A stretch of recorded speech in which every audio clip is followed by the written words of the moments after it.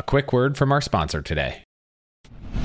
Where do I start? Help desk software, payment software, email marketing tools, CMS and blogging tools, SEO tools, deal management tracking, pipeline tracking.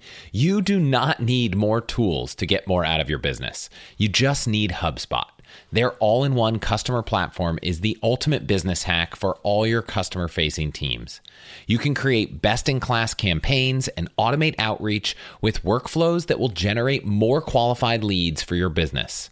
HubSpot will also keep track of every prospect with category-leading pipeline management so you can close more deals. Finally, you can use powerful AI chatbots and develop a knowledge base to scale your support.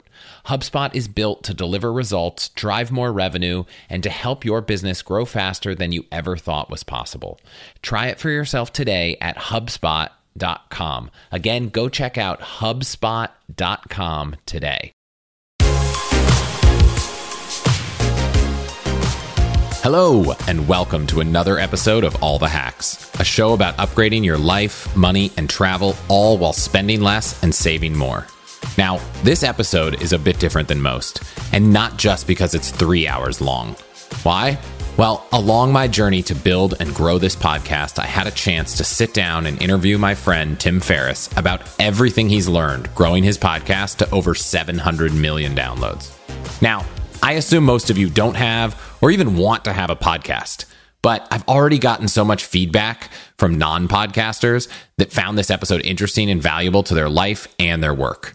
And I think that's because we talk about interviewing skills, marketing, branding, storytelling, and so much more. You'll also get a deep inside look at how podcasts, specifically All the Hacks, got started, how everything comes together each week from the equipment, the production, the interviews, and everything else. And if that's not interesting, you're welcome to skip this one, but you'll definitely want to come back next week for a conversation with the points guy himself, Brian Kelly, all about travel and credit card hacks. Also, this episode is the same one released on the Tim Ferriss Show a few weeks ago, so you may have already heard it there. And because we originally recorded the intros for Tim's show, it definitely won't start off like a regular episode of All the Hacks. All that said, I really hope you enjoy it. And as always, you can get in touch at chris@allthehacks.com. Let's do this. Hello, boys and girls, ladies and germs. This is Tim Ferriss, and welcome to another episode of the Tim Ferriss Show. We have had 3 technical failures, but we've made it happen. And this is an improv episode. I'm very excited about it because my friend Chris reached out with many questions about podcasting, good questions. He had already read much of what I had written. He'd listened to several interviews, and this is intended to be an updated guide to all things podcasting. The last time I wrote anything at length about this, I think the Tim Ferriss Show had about 60 or 65 million total downloads. Now it's past 700 million.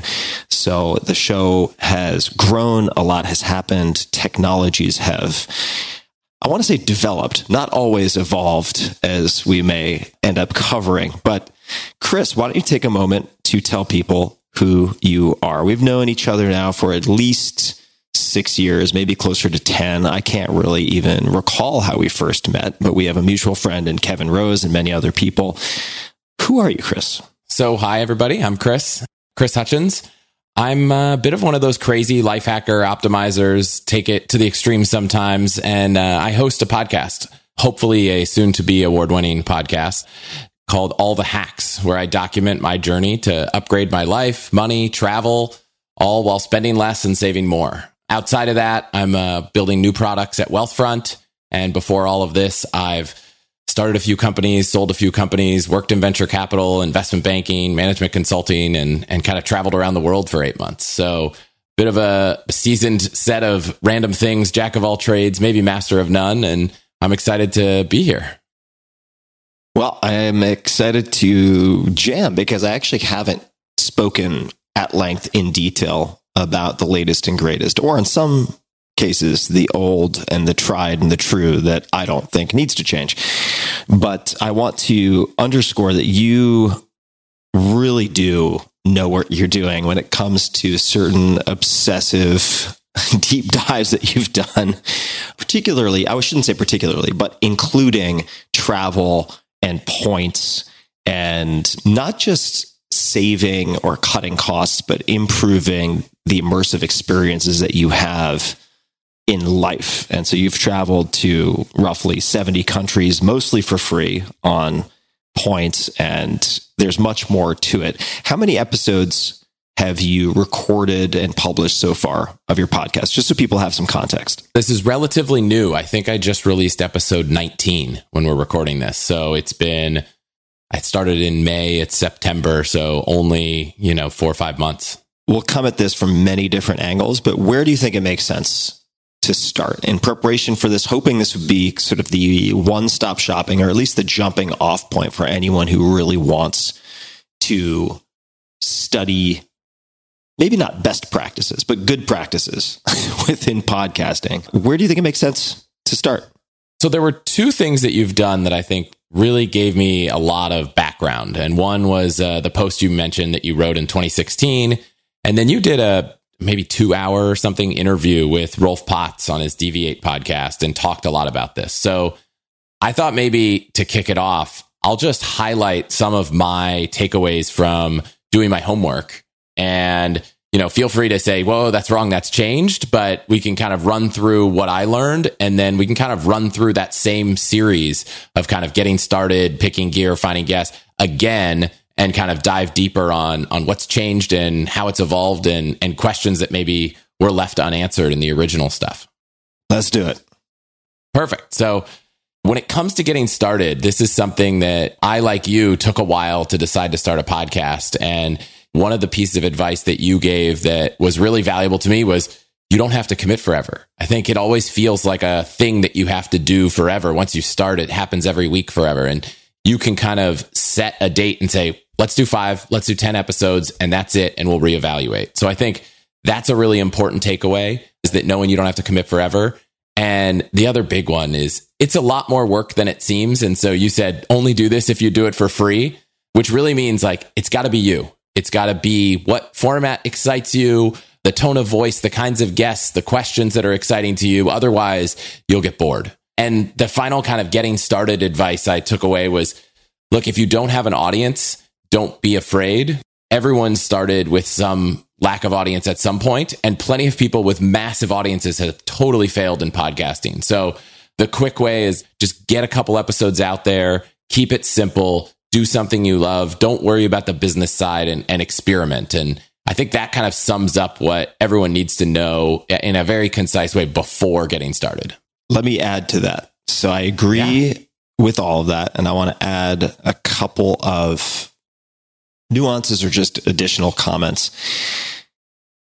So it's helpful to bracket the minimum and then a check-in point for your commitment to podcasting. In other words, you could say, I'm only committing to do it to X or for Y number of episodes. I decided to do 6 episodes, to commit to 6 episodes in the beginning, because I wanted to ensure that I could win even if I failed. What that meant was, what skills can I develop, learn, or improve? What relationships can I forge or deepen that will be of value to me even if I stop podcasting? So the minimum effective dose for that is probably not 1 episode. It's probably not 2 episodes, probably not 3 episodes.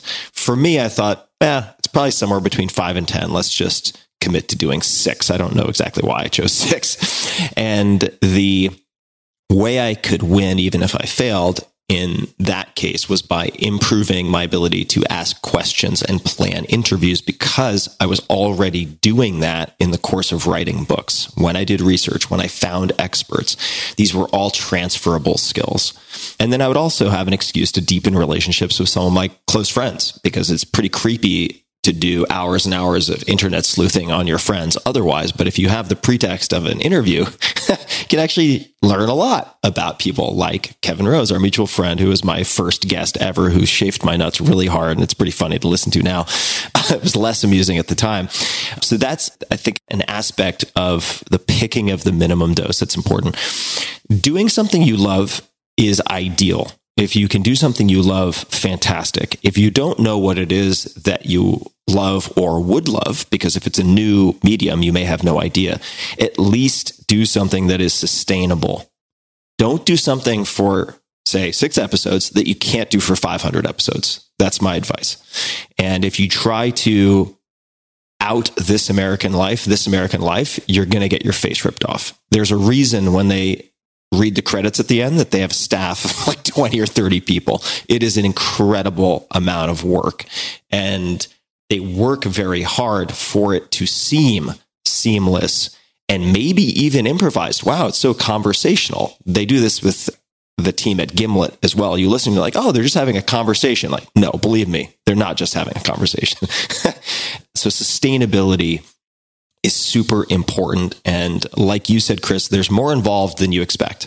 And you should ask yourself, this applies to podcasting, it applies to many other things. If this cost twice as much, took twice as much time, would I still do it? And if the answer is no, either don't do it or change the format, change the approach so that the answer is yes. And podcasting is not the native element for all people. So if you think about how people with large audiences have built large audiences, in some cases, they build them on YouTube, and then that audience follows them to new formats. In some cases, mine would be such a case. They build it through books, but books don't give you direct access to readers in the same way that podcasts do not give you direct access to your listeners. So I ported the popularity of the books into building a popular blog. The blog is what gave me an audience that then traveled, in part at least, to podcasting. So a lot of building a large audience, if that is one of your goals, and by the way, I don't think that is a worthwhile goal in and of itself. I would ask why, at least a few times, or so what, at the very least. Then you need to choose a game you can win. And that requires some self-assessment. But for instance, if you decide you should do podcasting because everyone else is doing podcasting, you are going to be outlasted, outsmarted, outmaneuvered by people who are really, really enthusiastic about the medium, about the format. They're just going to be better and they're going to last longer. There's this gigantic kind of elephant graveyard of 3-episode podcasts. So if you're likely to be a casualty, do something else, pick a different medium. And because I mentioned it, I think at the very head of the show, if I didn't, I should have. We had a number of technical difficulties in getting this show started. We had a number of false starts. We began, sorry to throw you guys under the bus, but you kind of failed us today. Zencastr had a number of issues. Then the plan was to jump to Squadcast, but you have used Riverside.fm. All of these platforms I have seen fail. None of them are perfect. And therefore, on the technical side, whether you are in person or remote, the expression that I first learned from friends in the military, 2 is 1 and 1 is none. If you have a single point of failure, you are going to be fucked. At some point, you will have a disaster and it will be a mess. Always have backup options. So in the calendar invite or in the email that was sent to Chris and also in my calendar, there are at least 2 backup options, and both of us are currently recording local backup audio using QuickTime Audio. So those are a few things that I wanted to add. Please continue, Chris. So I do want to talk about gear, but I'll ask one question before, which is in 2017, you said, yeah, it's definitely not too late to start a podcast. But, you know, that was a long time ago. 24% of people had listened to a podcast. Now it's closer to 60. There were a few 100,000 podcasts. Now there's over 2 million. You still think we're early in the days of podcasting and there's lots of opportunity, or is it too crowded and people should consider new mediums for content? I think it's still super early. I think it's still super, super early. There are some indicators or maybe proxies that you can use for that. The percentage of, say, terrestrial radio or satellite radio advertising dollars that have migrated to podcasting is still extremely low. I don't know what the percentage is, but it's very low, I would anticipate, just based on the types of brands that you see represented. And you can look at other types of media. So based on that alone, I think we are very much in the early days, super, super early days. And that said, we've seen a lot of changes over the last handful of years. If you look at the charts, say on Apple or elsewhere, if you look at Apple, the one-person shops or small team shops like mine are fewer and fewer and far between. Where, let's just say, when I got started in whenever it was, 2014, I think, maybe a little bit earlier, you had Joe Rogan way up at the top, of course. You had Nerdist, you had Mark Maron, you had a handful of others who were constantly in the top 10, top 20 on what was then iTunes. What you see now is professional outfits. You see companies, you see organizations, WNYC, you see Pushkin, which I think does a really nice job.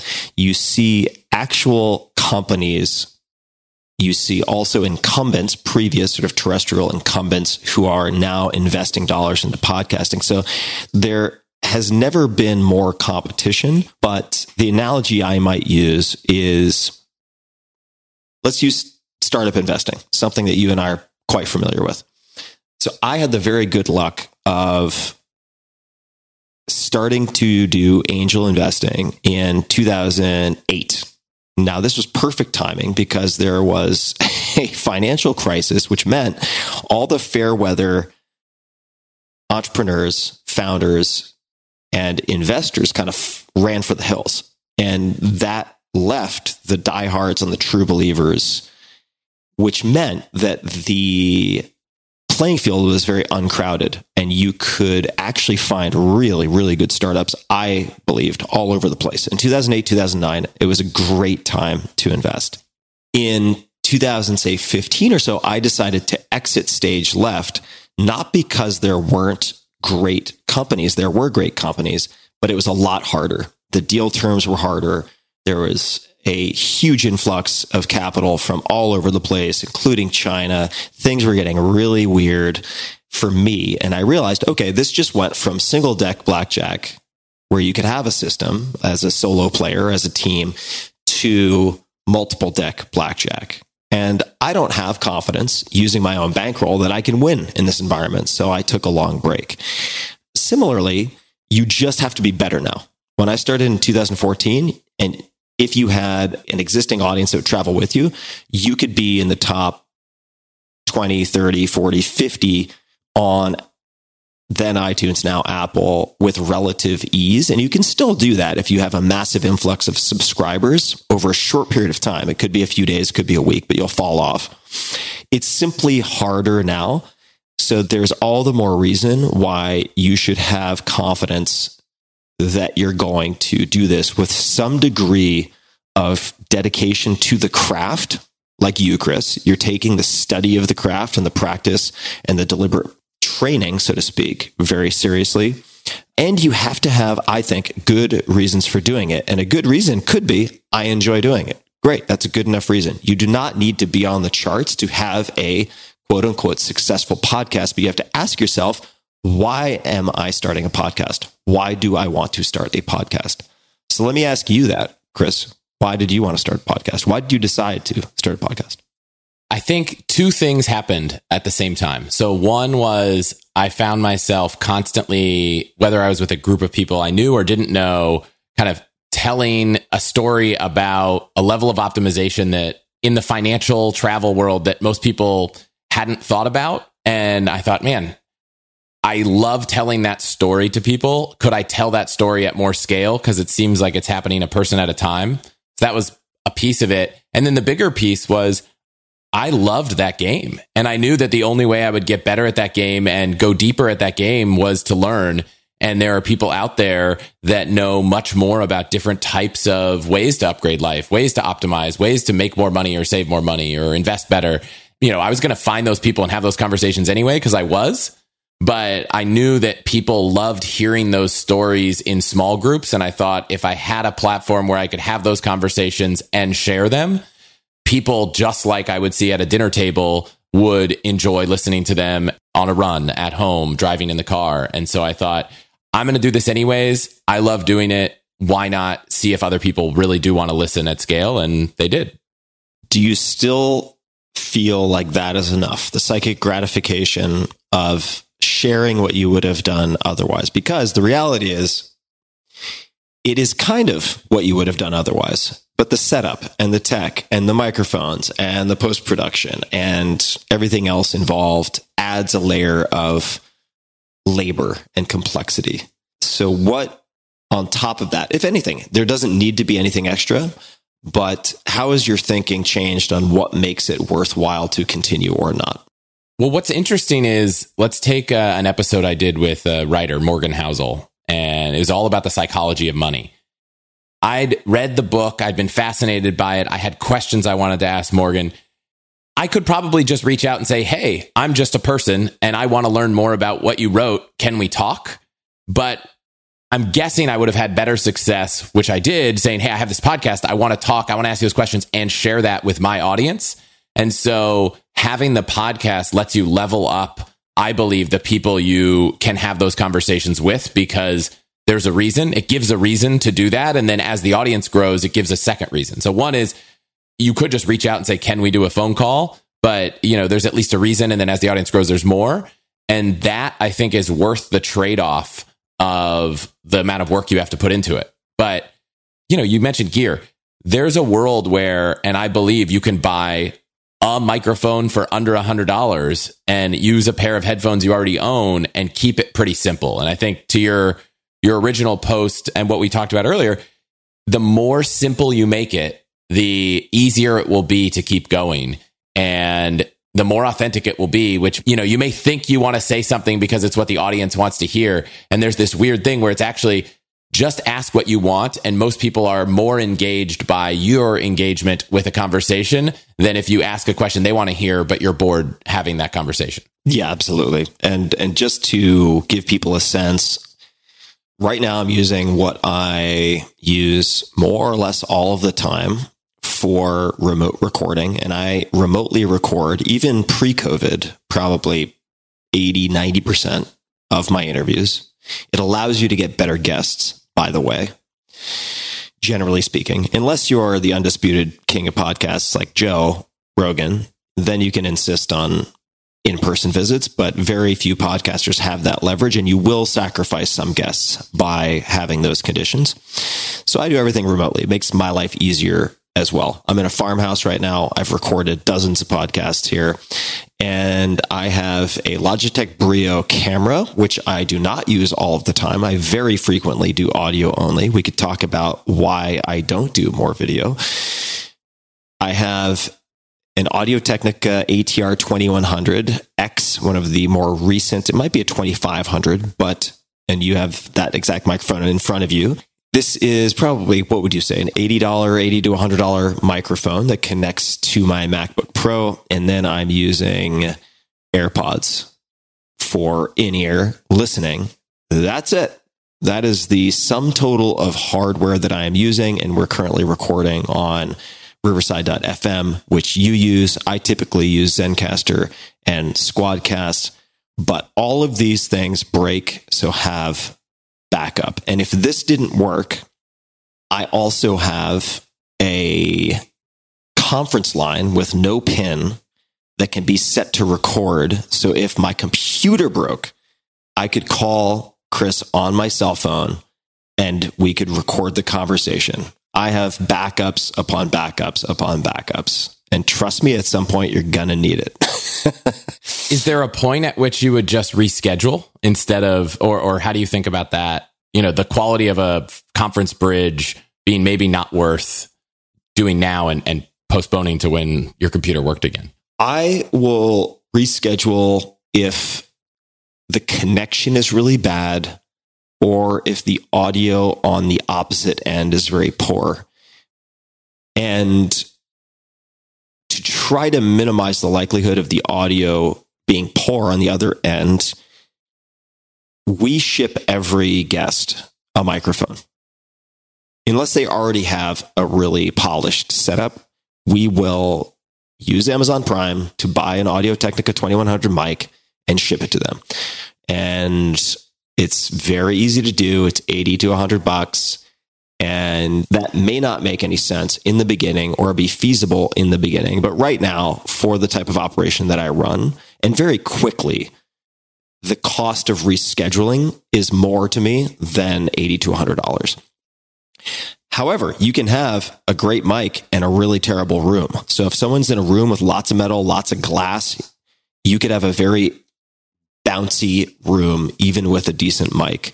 So there are other technical tricks that are not really tricks, but you could have a mediocre mic in a room with lots of carpet and drapes, and you're going to probably have better sound than a really nice mic in some highly modern metallic glass bouncy room. If you end up in that type of environment, there are tricks you can use, like putting pillows in the corners of the room. That's one I learned from Edward Norton, actually. He was in a really bouncy room and he said, hold on, I know how to fix this. And he fixed it. I was like, wow, that's genius. So you do get better at these things over time, but I very rarely reschedule unless one of us is sick or the sound quality is absolutely abysmal. But a Bridgeline recording is not going to give you Carnegie Hall symphony quality fidelity, but nobody really cares, is what I've realized. I don't use equalizers. I don't use any of these external devices that one might think are necessary. Yes, they can improve quality sometimes, but as Morgan Spurlock said to me on this podcast, once you get fancy, fancy gets broken. And I prefer to have the fewest number of moving pieces possible. When I record in person, just to cover that, I use the Zoom H6 recording device with XLR cables and generally SM58 stage microphones, which are Shure microphones. They're the oldest microphones you can imagine. Yes. So you have the H6. You could take the SM58 mic and probably throw it against a brick wall and it would be fine. That's my guess. And I can throw all of that gear into a backpack. I can travel with my entire podcast studio, so to speak.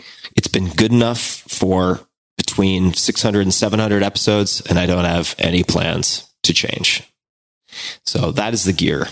I use a similar setup, and I would say, I don't know if you know a specific one. You could go listen to the episodes I've done, and one of them, someone had no headphones, no microphone. We were just using a MacBook, and I'd be shocked if someone could actually, that isn't an audio engineer, could go back and pick out which one it is. Pro tip that we ended up using earlier in this conversation, which I picked up from Kevin Rose, actually, who has a lot of experience with this kind of thing, is if you're doing a remote recording, and you ask someone to check their source to make sure the inputs and outputs are set properly, they might say, my mic is selected. But if it sounds funny to you, ask them to tap the mic. If they tap the mic and you don't hear that, poof, poof, poof, right? That kind of punchy tapping sound, then it means it is not selected. It's probably their headset or the built-in microphone on the laptop. So that's an easy way to test to see if the proper external mic is selected. All right. Chris, what else should we cover? So I think we covered gear a lot. One thing you mentioned was video. Early on, your advice to people was don't use video. It makes it easier for guests. You can look at your notes. You said that's evolved a little bit. We're recording video today. How do you think about that differently now? Or do you think about it differently in a way that wouldn't apply to someone else? I record video now if someone wants to record and if I think it will improve the rapport in some fashion. I still frequently record without video because I like to have lots of notes. I do quite a bit of homework. My team does quite a bit of homework for each guest. And I like to have my notes in front of me. And it sometimes can be very distracting if you're having a conversation with someone on video and you're looking off screen like Rain Man. I also like the ability to I always set both the laptop and my iPhone to do not disturb, because you might just receive a FaceTime audio call and that can mess up your interview. It does happen. I've seen it. I've experienced it. It's not fun. So do not disturb, do not disturb.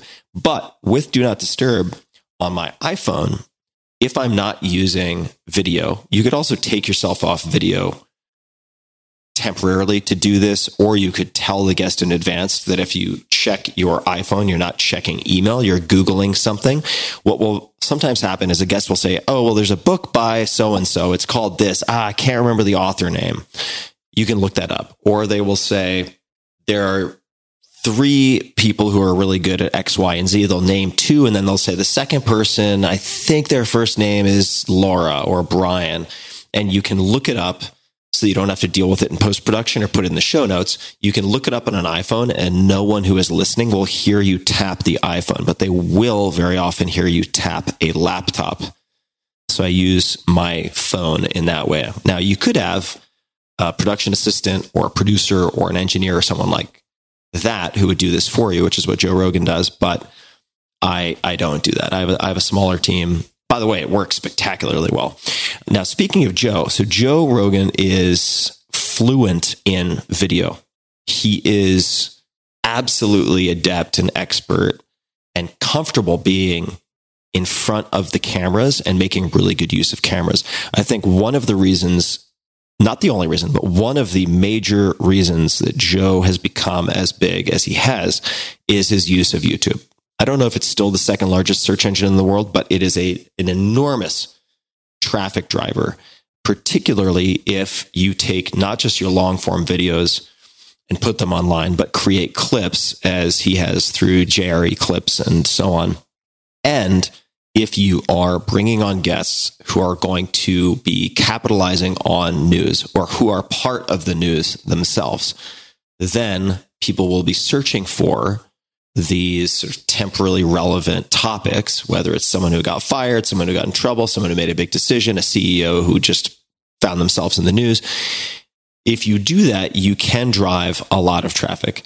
I want to produce, for the most part, evergreen episodes that will have very fat tails. They get listened to for years and years and years and don't lose their relevance. That's important to me. And I don't want to immerse myself in the news any more than absolutely necessary. So I don't do that. I also don't think that I am as good on video as Joe. He has a studio. He has a visually interesting environment. He is funny. He's a comedian. He's an entertainer, very smart entertainer, but he's a very, very, very skilled entertainer, and it makes sense. And they have just more production capacity. They've invested more in making that a core component of what they do. I just am not interested enough. Could I make my show bigger? Would it be bigger if I tried to do all of that? I think it would be. But this is an example of knowing where you are strong, knowing where you are perhaps not as strong, and also asking yourself, why am I doing this? Does my show, does the Tim Ferriss Show need to be 2 times bigger, 3 times bigger, 10 times bigger? I can't come up with a really compelling reason for why that's the case. Would I like it to grow? Yes. Do I need it to grow even if it involves doing things I dislike? No, that would be so stupid. It would be so stupid. And I've made that mistake. You're at a scale now that your show can afford the person to help you prep for guests and that kind of stuff. What do you think about people earlier? I'm at a place right now where I've recorded the video of a lot of my interviews, but I haven't done anything with it yet. And I know it could help grow the show, and the show couldn't monetize to support it. So growth is kind of a factor. It plays into the longevity of the show because it takes time. And yes, I would do it for free, but you got bills, people have things they have to do. So if they want to do it more, it does need to grow. Do you think it would be different if your show was smaller and it couldn't afford all of those things? Yeah, well, let me dig into a bunch of pieces of what you just said and ask some follow-up questions. So how different would my operation look if I were just getting started? Well, let's rewind the clock. I can tell you exactly what I did when I got started. I wanted to know how to do everything. And that's part of my nature, but it's also because I wanted to try to create as elegant an operation as possible for myself. Elegant does not have the same definition, doesn't have the same puzzle pieces for everyone. So I not only recorded everything myself, I edited everything myself. I published everything myself. I uploaded the file to hosting services and so on and so forth. So in the very early days, I didn't have someone to help me with research. I still appreciate and value having someone to help me with research. But if for whatever reason that weren't possible, I have full confidence that I could do that myself. But let's take a look at something you said. And that is, and it comes back to this question I had earlier of, is the podcast still worth it? Right? To get to episode 50, episode 100 for you, what does the podcast need to be for it to be worth doing? Well worth doing, easily worth doing, right? And so you said, we got bills. Shit, got bills to pay. Got to keep this ship afloat. Now, I don't have a perfect window into all of your personal finances, but I have on some reasonable authority sufficient belief that you could probably cover your podcasting bills, and I know the costs involved with a lot of podcasting, without having to monetize the show. So it would be nice to monetize the show, but you could make that money in some other way. So let me jump to a point about monetizing that I mentioned, I believe, in that 2016 article, and probably again with Rolf Potts on Deviate. And that is, in the beginning, I did not focus on monetization. Now, it's very easy for someone to say, well, you already had money, therefore your advice doesn't apply to me. Your experience doesn't apply to me. I would discourage you from looking at it with that lens, you meaning the listener, because you can learn something from everyone. And even if their decisions are not the decisions you would make, it's helpful to learn how more experienced people have thought about it. So the way they go about making decisions. I felt, especially since I was doing the editing and so on myself, that any focus on monetization, even if you think it's only going to be 5% of your time, and we can come back to sort of preoccupation versus active time on something, I didn't want anything to distract from my focus on improving my ability to prepare an interview and edit. I wanted to focus on the craft, the product, and that was it. That was to be my real sole focus, which the editing helps with, by the way. The editing forces you to listen to everything really carefully. Not saying everyone should edit their own stuff. I no longer edit my own episodes, but we do get everything transcribed, and we go through and we look at ways to clean up and tighten and possibly cut or rearrange. We do that with a lot of episodes, not all of them. So I didn't focus on or pay attention to monetizing for the first, I don't know. I'd have to go back and somebody could probably confirm this, but who knows, 60, 70, 100 episodes, I'm not even sure. By that point, the downloads were such that I had a broader spectrum of possible sponsors to choose from, and that felt better to me than taking whatever came over the transom early. However, I believe, Chris, one of your questions that you had from me was along the lines of, should I say no to things that come over the transom? So let me take a step back and I will answer that. But how are you thinking about monetizing? Because it is very easy, and I'm not saying this to you, Chris, specifically, but for people to get pulled away from the creative by the siren song, the mesmerizing nature of monetizing, because every time you go on Twitter, there's something trending that's like, here's how much top influencers get paid on Instagram. And you're like, what? $100,000 a post? That's fucking crazy. I want to make $100,000 a post. And then, oh boy, then you're lost. So how are you thinking about monetizing right now? And I should say, Chris is smart. You're smart with your money. You are very deliberate and you've done a lot of homework. You are a student of personal finance and money. But how are you thinking about monetizing and what to do or not do with it? Yeah. So I think I took a similar approach to you, and it was maybe for a slightly, if your reason was to hone the craft, mine was to prove out the longevity. So going to spend any time monetizing your podcast before you realize this is something that I could do for a long time, which you will never know until you do it for at least, you did 6. For me, it probably took 5 or 10, maybe 10 episodes. Until that point, it would have been a complete waste of time to think about monetizing because I didn't know if I was going to do this. And the amount of money you're going to make on a 10 episode podcast is almost nothing. So I said, let's make sure this is something I could do forever before I think about it. Then I thought, okay, let's also make sure that the amount of money it would generate is even worth the effort. Sponsors have reached out and said, oh, we want to advertise on 2 episodes. It's like, okay, but like if I'm going to sell, 2 sponsors on a show, 2 episodes at a time, we're talking 50 calls a year to sponsors. And that's just the ones that say yes. So maybe you're doing, 200 calls to try to line sponsors up. That just seemed like a distraction for how much it would make. So I had a similar kind of thought, which is get to a point in time where the amount of money you'd make for the amount of work it would take to bring that money in is worth it.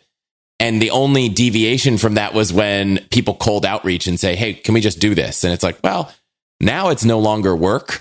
But even then, I've since decided to say no, not because I think it would ruin the show, but just because I have a list of things that I prioritize. And for me, it's making the content great and finding the people to bring on. If I spend time on anything else, it takes away from that. And that is not yet on autopilot. And I think ultimately that's all that really matters. Like your show's not going to be good if it's not something people enjoy listening to, which is usually a factor of who's talking and how much those people have thought about what they're going to say or at least prepared to have a good conversation. Yeah, I think that makes a whole lot of sense. A couple of thoughts also on monetizing. Figure out what would be amazing from a monetizing perspective. And I'm very deliberately not saying sponsorship or advertising perspective because there are many different ways to convert a podcast into, I shouldn't say convert, as a side effect of doing an awesome podcast to produce income. Let's just say you are a high-priced consultant and you don't have any advertising, but you generate clients from the podcast. That would be a somewhat straightforward example. You could have, as many people do, especially in the early days, affiliate relationships, very often the most lucrative of which are going to be with certain types of products, right? Domain services, hosting, etc. They have a very high stickiness with their customers, high level of stickiness, low churn rate, which means high lifetime value. They're willing to pay you quite a bit upfront. But is that what you want? Are those the products, services, etc., that you want to be endorsing? Maybe, maybe not. There are many different ways to approach this, many different ways to generate income. Perhaps you have a newsletter that is a paid newsletter and people sign up for that. Perhaps you have a different version of the podcast, or you have a membership of some sort outside of newsletters. Maybe people pay for the show notes. I mean, these are all real examples that I've seen. For myself, I decided that sponsorship was the easiest. I've done some experiments with membership, and they all just entailed more headache for me, and I felt ultimately less value all around than sponsorships, assuming in my case that I am using or testing everything personally. That is where the sponsorships are somewhat time consuming for me. But I don't mind it because I actually use, like, if you walked around my house, you would recognize all sorts of stuff from my sponsors. And I don't just have them because they're sponsors. Like, I have them because they are good products or services. And let me give a couple of examples of questioning best practices or standard operating procedure with sponsors. And this may help people to simplify their approach. So I did not ask myself, how can I make as much money with sponsors through the podcast? Because there are no constraints on that. You're not applying constraints in such a way to ensure that your life does not become a miserable existence of just being a piñata for every ask and request of dozens of sponsors, right? as it might be in the example that you gave. That could be a huge pain in the ass. So what constraints could you apply to ensure that it does not become a monster you have to feed or a huge distraction? A very simple constraint that I applied was, A, we're going to have our own insertion order document that is going to be non-negotiable, and everyone is going to prepay for their spots. We will not have any terms. We're not going to have accounts receivable. We're not going to chase people for payment. Everybody is going to pay up front. And what do you think the response was from sponsors initially? The response was, what the fuck are you talking about? We get terms from everyone. That's how this is done. And I said, that's fine. We don't have to work together. This is just what allows me and my tiny team to remain sane. So if it's not worth it, it's not worth it. I totally understand. Let me get back to work and make the podcast so good that there will be at least a few sponsors who are going to say, you know what? Fuck it. We will pay you up front. And that is something we have stuck to. And I cannot tell you how much that has simplified our lives and our operations. It also acts as a litmus test for commitment from sponsors. Because, as you noted, to fill, let's just say in your case, right, 50 different sponsors at 2 spots apiece, if you have a high churn rate, meaning a lot of those people take 2 episodes and then split and never come back, you're just going to have to do that again next year. That's exhausting, right? So I want to make sure there's a high level of commitment, but there's also a high level of vetting on my side. Therefore, a high probability that the product and the company will do really, really well on the podcast, because I don't want them to do 2 or 3 spots. And we do insist on a test of multiple spots. I'm not sure if it's 2 right now. It might be 3. And my podcast is expensive. Very, very, very expensive. I mean, it's a premium podcast. I want them to spend millions of dollars on the podcast over a long period of time. So everything is geared towards that because it just simplifies everything for everyone. But the point I wanted to make is question best practices. And if you are not in a position to question best practices, your product isn't good enough, or you just don't have enough leverage for some reason. And you should take a very close look at those reasons. But it doesn't hurt to ask. For instance, what does almost 99% of authors out there do? They publish a book in hardcover. 6 to 9 months later, the book comes out in paperback, and they hit the press junket once again, and they go on tour to announce the launch of paperback. None of my books have ever gone to paperback. Why is that, Tim Ferriss? I'll tell you. It's because, and the numbers vary, but not by that much. Let's say that you're getting a 12% royalty on your hardcover book. Paperback royalty is probably going to be 6%, 6.5%. So broadly speaking, paperback royalties you'll get paid 50% of what you're currently earning per book by going to paperback. What does that mean? That means you have to sell twice as many books to make the same amount of money. I'm skipping over some specifics here, but more or less, you have to sell twice as many books to make what you are making right now. What is the benefit to the reader of this? Well, we live in a world with audio, with Kindle, and the benefit to the customer, we also have libraries where you can get e-format for free oftentimes. And actually, I learned of a very cool, I think it was a Chrome extension on your podcast, in fact, about this. The benefit to the consumer used to be they could save whatever it might be, $5 on cover price. With Amazon, which is generally selling at often close to wholesale prices, that benefit just no longer exists. So for a marginal to non-existent benefit to the end reader, you are going to voluntarily cut your royalties in half, which means you have to sell twice as many books to earn the same amount per year. That made no sense to me. So I've never done it. And to their credit, my publishers early on were open to this logic for staying in hardcover. And it worked out really, really well. I did not have a lot of leverage in the beginning, right? I did not have sort of Tim Ferriss and marquee lights as people or some people perceive it today. I simply laid out the logic, right? So really question what you have to do, because sometimes those best practices make no sense whatsoever. Whether it's researching investments, comparing performance, trying to read up on the news, or looking into a company's financial statements, it seems like there is an unlimited number of places to get your information, but my go-to site for all things investing is actually the same site I've been using for over a decade. It keeps getting better and better, and also happens to be our sponsor today, Yahoo Finance.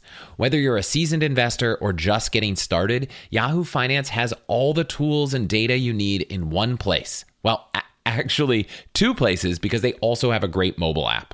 You'll get a holistic view of the financial news cycle, including breaking news, original editorial perspectives, analyst ratings, independent research, customizable charts, and so much more. It's probably why they've been trusted for over 25 years and by over 90 million users each month who are working towards their own financial success.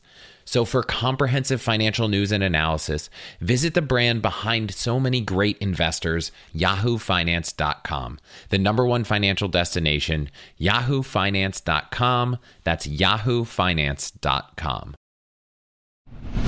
I love helping you answer all the toughest questions about life, money, and so much more, but sometimes it's helpful to talk to other people in your situation, which actually gets harder as you build your wealth. So I want to introduce you to today's sponsor, Long Angle. Long Angle is a community of high net worth individuals with backgrounds in everything from technology, finance, medicine, to real estate, law, manufacturing, and more.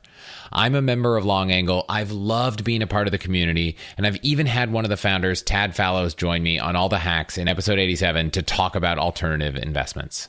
Now, the majority of Long Angle members are first-generation wealth, young, highly successful individuals who join the community to share knowledge and learn from each other in a confidential, unbiased setting. On top of that, members also get access to some unique private market investment opportunities. Like I said, I'm a member, and I've gotten so much value from the community because you're getting advice and feedback from people in a similar situation to you on everything from your investment portfolio to your children's education to finding a concierge doctor. So many of these conversations aren't happening anywhere else online. So if you have more than 2.2 million in investable assets, which is their minimum for membership, I encourage you to check out Long Angle, and it's totally free to join. Just go to longangle.com to learn more, and if you choose to apply, be sure to let them know you heard about it here. Again, that's longangle, ANGLE.com. We've talked about getting ready and all of that, but I'm curious, I think the bulk of what goes into podcasting is finding guests, prepping for the conversation, and having the conversation. Mm-hmm. And I'll tell everyone, even if you don't have a podcast, thinking about how to find interesting people and to have a better, more informative, exciting conversation is probably valuable just in life. I mean, you said the reason you got started, and if you never continued, you will have at least learned the skill that was really valuable. So I'll start with finding people. When you first wrote your original post, there wasn't that much about finding people. You know, look for people you're interested in.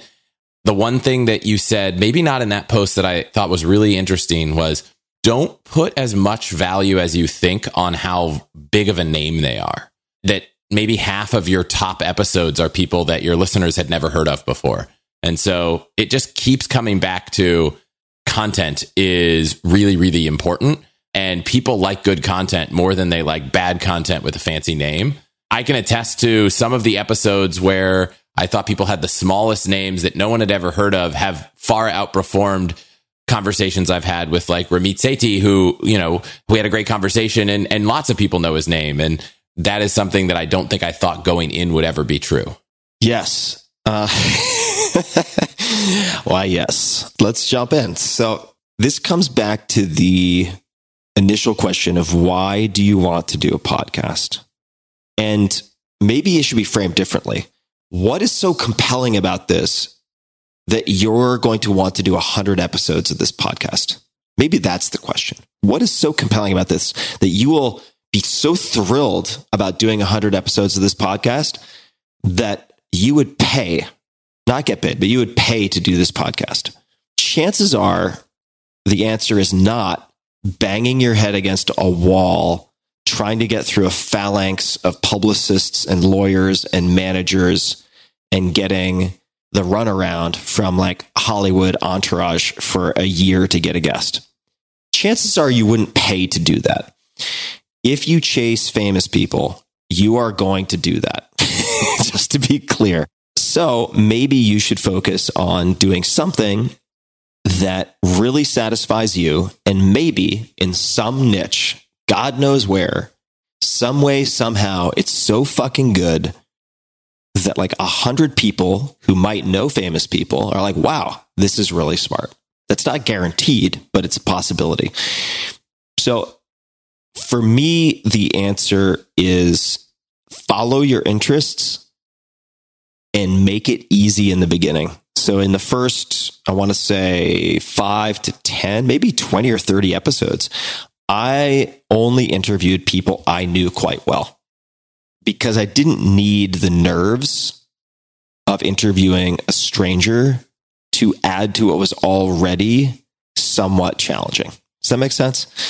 And I remember, I think it was Ed Catmull, the former president of Pixar, who was the first person I'd ever interviewed who I hadn't had a conversation with prior to the actual interview. And it was nerve-wracking. Ended up being a really fun interview, but it was very stressful for me. Why? I couldn't really pinpoint, because I talk to strangers all the time. And that's certainly true with the books, but it felt different. So make it as easy as possible in the beginning.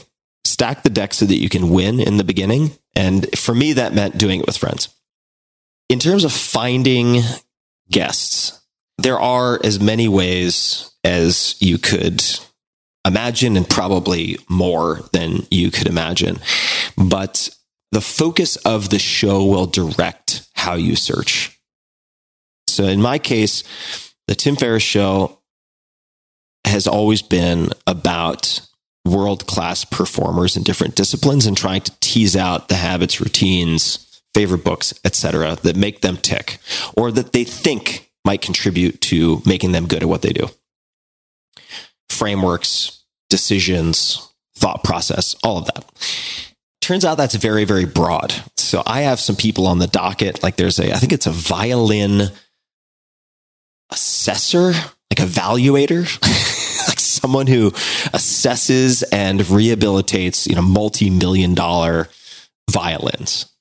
I can tell you with great confidence that does not have a large built-in audience. Right? But it's interesting to me.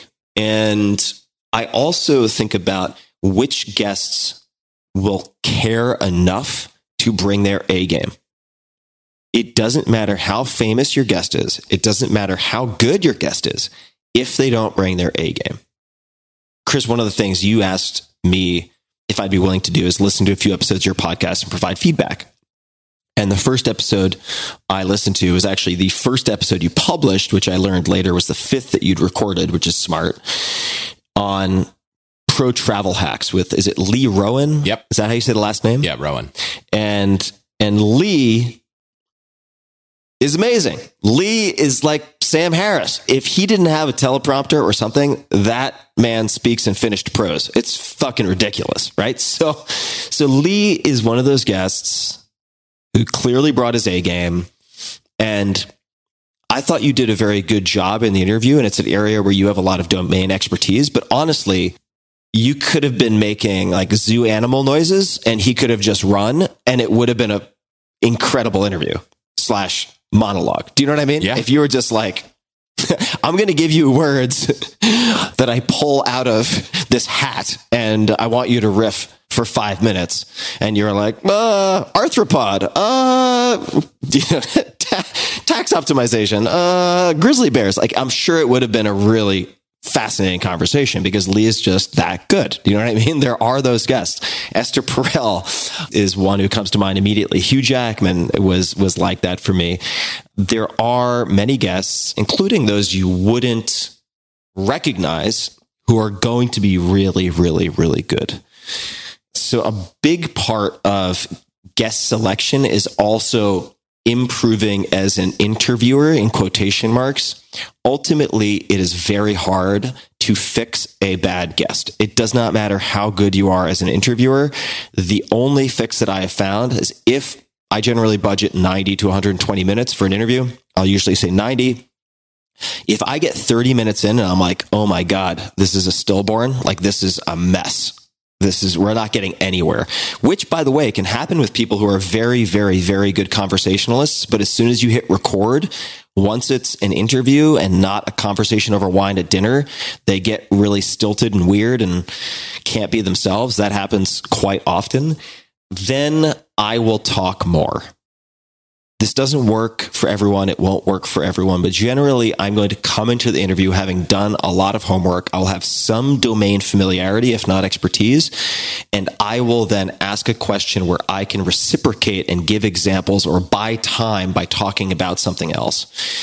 And in doing so, I will extend the time. We might record for 2 to 2.5 hours. And then we can cut that down to say 30 to 60 minutes. It will probably include a lot of me. And the downside to that is people will be like, wow, this guy really likes to hear himself talk. And it's like, no, I just saved this interview. And at the end of the day, there will be some actionable takeaways within that interview, right? So that's one way to save it.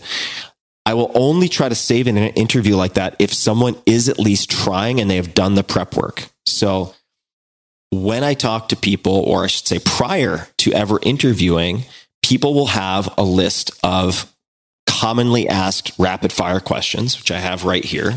People will recognize a lot of them from Tribe of Mentors and other places, but there are certain questions I ask a lot, like the metaphorical billboard question, favorite failures, etc. Right? There's certain questions I ask frequently.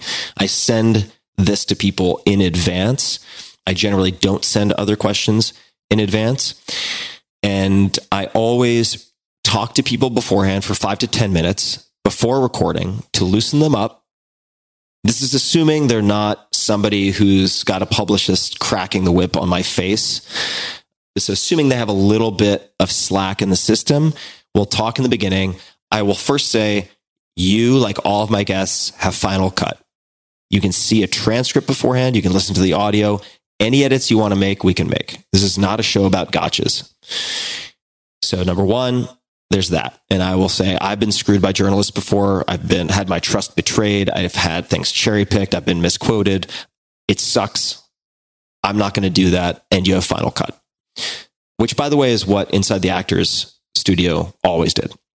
And what you might have seen on TV for those episodes, 45 minutes, an hour, was actually several hours of recording. They would cut down substantially. So I'll do that first. And in the, say, warm-up calisthenics, I will always ask someone, what would make this interview a home run? When you look back 3-6 months from now, what would make this an absolute home run? Where when people ask you, what are your favorite 2 or 3 interviews? This is one of those 2 or 3.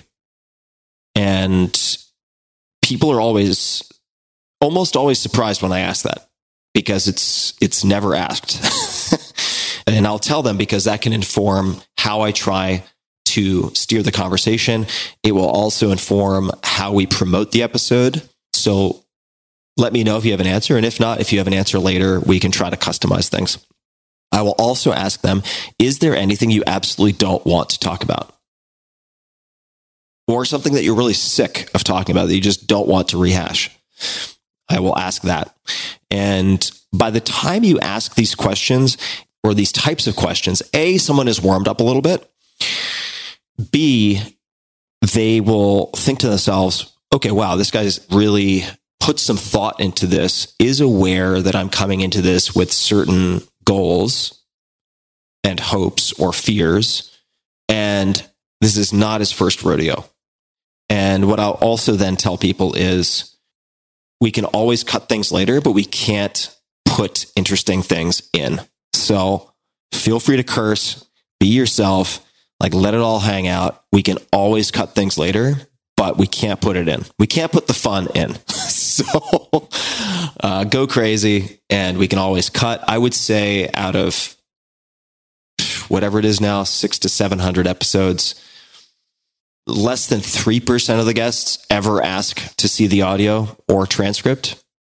It's very uncommon, but I will take notes as we talk.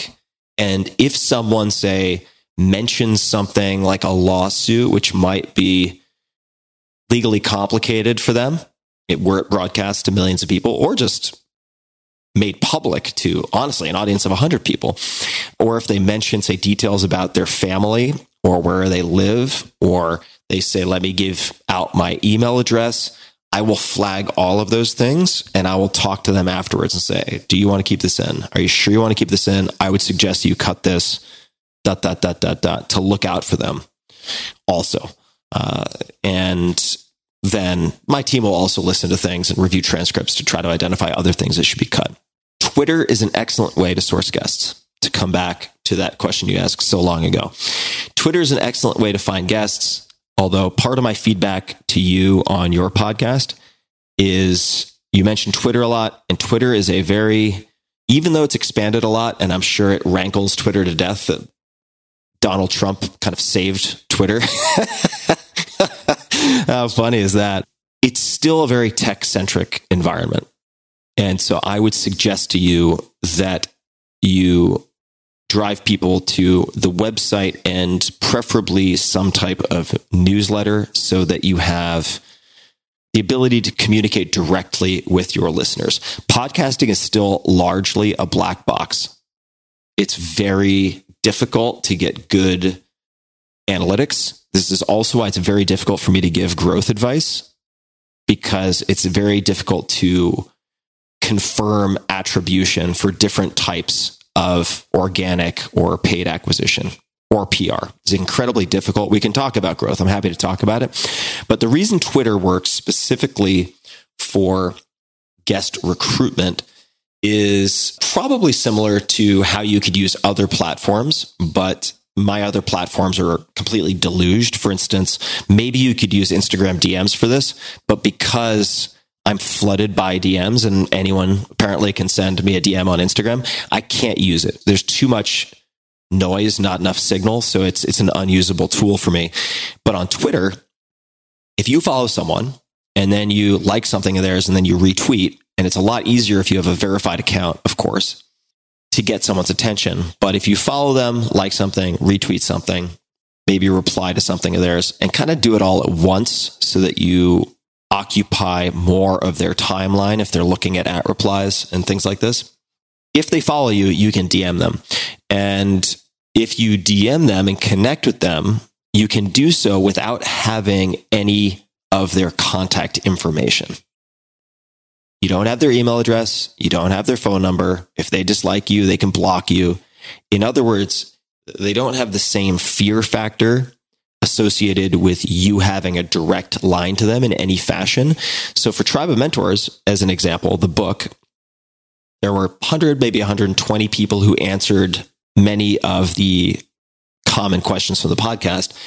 And the way I connected with Ben Stiller and dozens of the larger celebrities, better known figures, was through Twitter. That is how I made contact with them.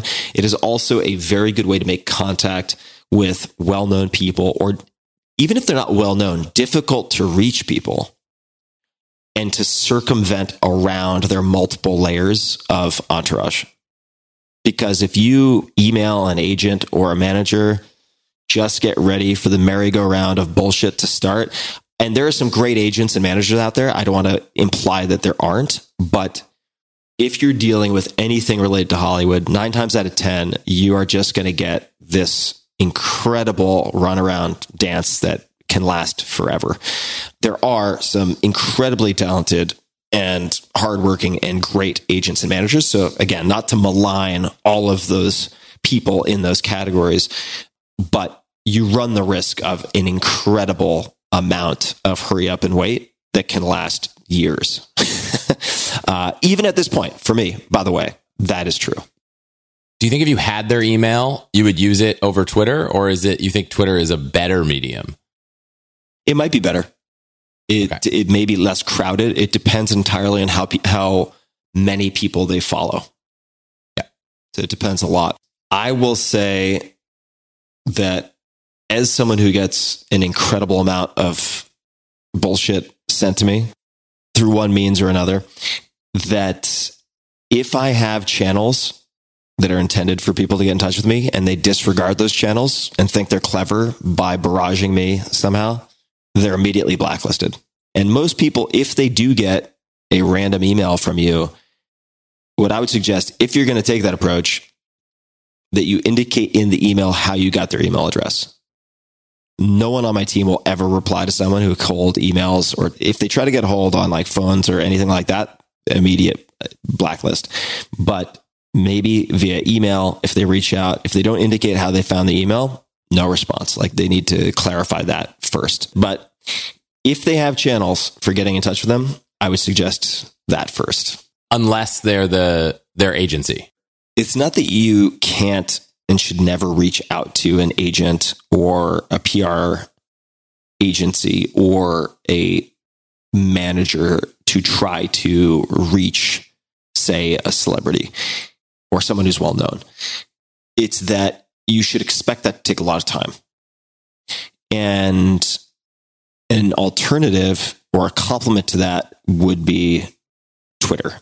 With all of the time, and this is true actually for a lot of optimizing in general for me, even though I am fascinated by sort of, we can talk about what optimize means, right? Optimize for what is a good question when thinking about a lot of these things. But if I think about the number of podcasters or would-be podcasters who ask me about guest recruitment, and they don't need my help to get 90% of the people out there. So really the question is, how do I get guests who are hard to reach? That's the question.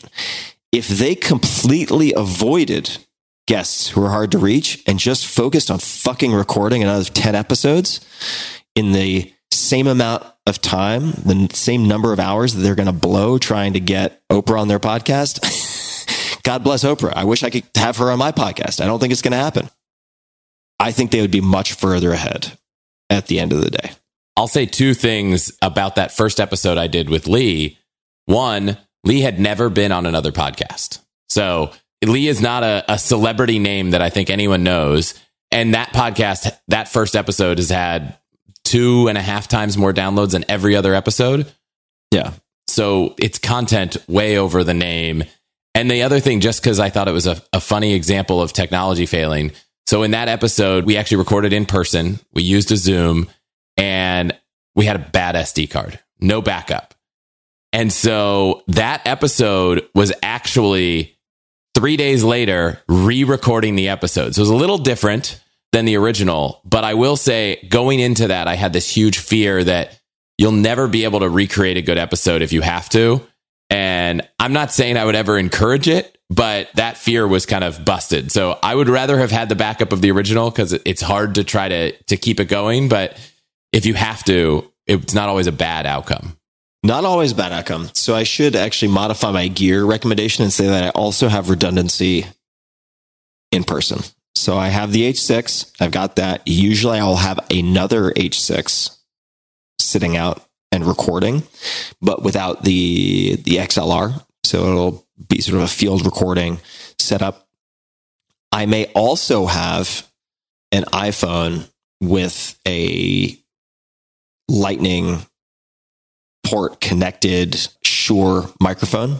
They make some really, really cool, smaller microphones. I can't remember the exact model number, but I will have redundancy in person as well as backup options remotely. Now, I want to come back to one thing.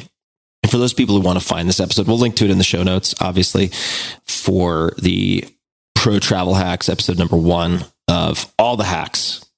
I have another piece of feedback there for you. Lee Rowan is Leigh, last name Rowan. So 2 things I want to say. The first piece of feedback is that I would definitely transcribe all of your episodes and read them yourself in the beginning, especially, and look for terms that you repeat a lot and try to trim those down. So for instance, as essential as the term is to the namesake of the podcast, All the Hacks, I would suggest perhaps dialing down on the volume of using the word hack or hacks and thinking about it like a magazine article. If that word came up over and over again, the editor would be like, here is thesaurus.com. Please come up with some other words.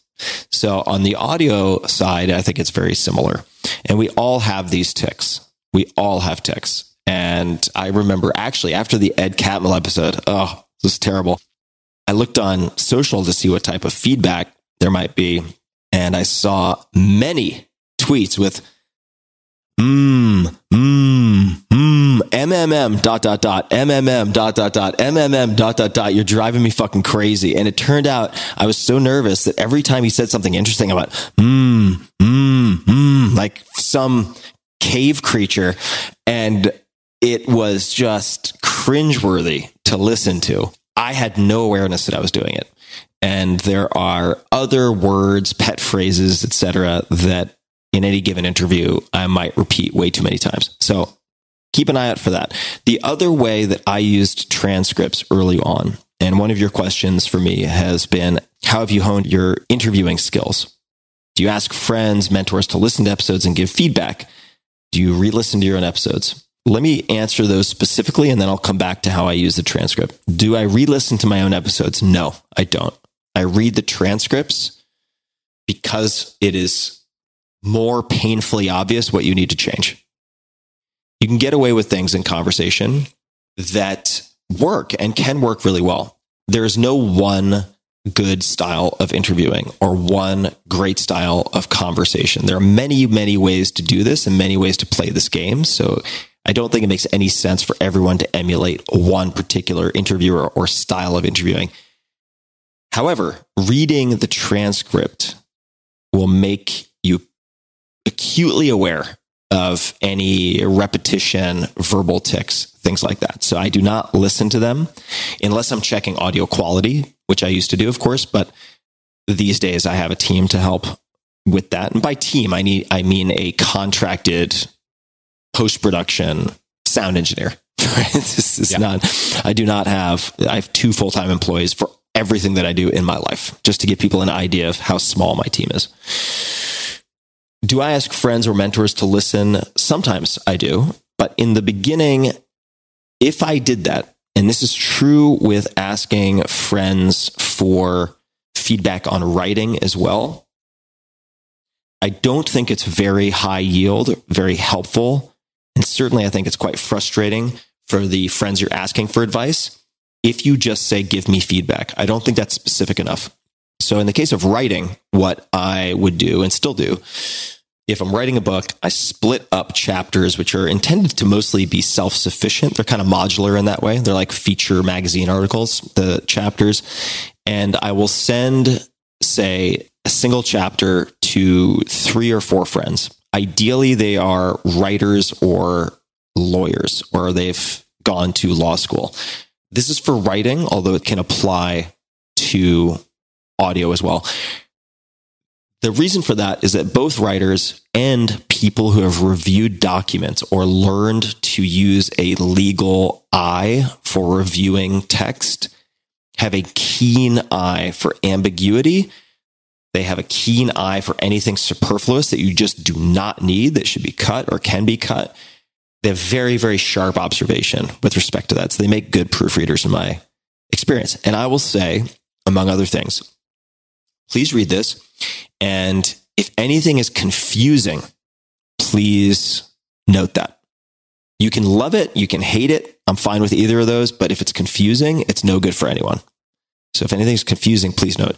If your mind starts to wander, please note where that is. If your mind starts to wander, it means it's dragging. So I listened to a few of your episodes. There were a few points where I was going on a hike. Like there were points when I was totally immersed in the audio. And then there were points where I'm like, a squirrel, trees, a bird, a butterfly, which is fine because I'm on a hike. But your intention, I assume, is to captivate me with the audio. And there are points where my mind started to wander. So you can ask someone to indicate, like, if your mind starts to wander, indicate the time code. Make sure you use the same application for the time code because it can vary from application to application. So if you're using Overcast, use Overcast. If it's Pocket Casts, use Pocket Casts. If it's Spotify, use Spotify, but have everyone use the same app. Okay. In addition to that, I will say if you could only keep 20%, if I were going to cut 80% of this interview, which 20% should I keep? And would you cut it? Hold on one second. I'll get to that. Then conversely, and you don't have to use both of these, but I would say if I had to cut 20%, which 20% would I cut? I actually like that question more, but I do ask both for different reasons. Because if I give it to 4 people, if one person loves a section and 3 other people say cut it, I will keep it. If anyone loves something, I keep it. That's my rule. But very often, I wouldn't ask for feedback if I weren't planning on somehow using the feedback if I found it valuable. So the answer is yes, I very often make these cuts. But asking your friends to listen to audio and do this is really time consuming, and it's actually very hard for them to specify things. So what did I do with my transcripts? One thing I did is I ended up reaching out and finding someone who did research and guest prep and everything for Inside the Actor Studio. And I asked them if they would be willing to read transcripts of some of my early episodes and to indicate where they thought I could improve, what they think I should cut, where they think the sequence might be off in terms of questions. And that's what we did. I would send them Word docs and they would add comments and redline and so on. You could certainly use Google Docs or something else. I now use Google Docs for this type of thing. But that is how I improved my interviewing. And interviewing, just as an aside, but it's not really an aside, this is sort of a core piece of the discussion, is like anything else, right? It's like basketball. Like, what makes a good basketball player? Well, which position are they playing? What is the other team, right? If they're boxers, like styles make fights, right? It's like, okay, just because A beats B and B beats C doesn't mean A is going to beat C. It really depends on styles. And if you look at salespeople, what makes a good salesperson? Well, what are they selling? Some people are so charismatic and have this reality distortion field that people want to befriend them and they'll buy from them as a result of that. Some people are super, super technical and kind of dispassionate in a way. And others are really good at deal structure and figuring out conditional purchase orders and kind of navigating the wants and needs of the other person and being very, very creative in how to structure a purchase, maybe finance a purchase, right? These are all different characteristics and different skill sets, yet all of them could be exceptionally good salespeople. The same thing is true in podcasting. You know, if you want to grow your podcast, like turn yourself into a super hot woman and talk about blowjobs.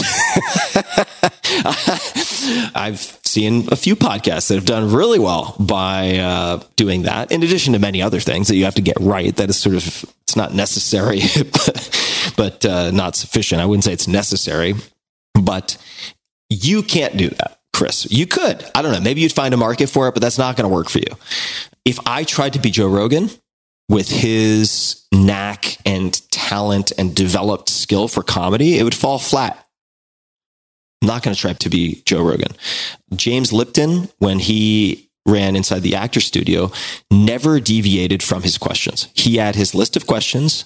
They were stacked in order on these blue cards, and he would never deviate. Even if there was a side door to a topic that could be more interesting, he would not take that side door. Now, some people might judge that harshly and say, well, that's stupid. You should have taken the side door.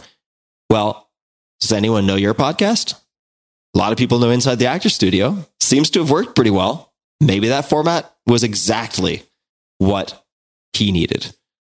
Then you have folks who come in with meticulous notes. I come in with lots and lots and lots and lots of notes. That works for me. Larry King came in blind. Larry King, who also, one could say, was early to the radio game in the same way that some people were early to the podcast game. So you have to take that into consideration and maybe discount things a little bit. But he would come in with beginner's eyes to ask the naive questions that a listener might want to ask. He didn't want to know more than the listener or the viewer. So this is all to say, becoming a better interviewer is really becoming your best self as an interviewer. But no matter what, reviewing transcripts for me is a core piece of that. And collecting questions. I remember I would effectively have not a 3-ring binder, but a collection of questions. I would take photographs on my phone. Pre-COVID, certainly, if you're taking flights, it'd be the only time that I read magazines. And you look at these in-flight magazines, there are always interviews. And if I found a good question, I would take a photograph and I would test it. If I listened to a podcast and I heard a good question, I would note it.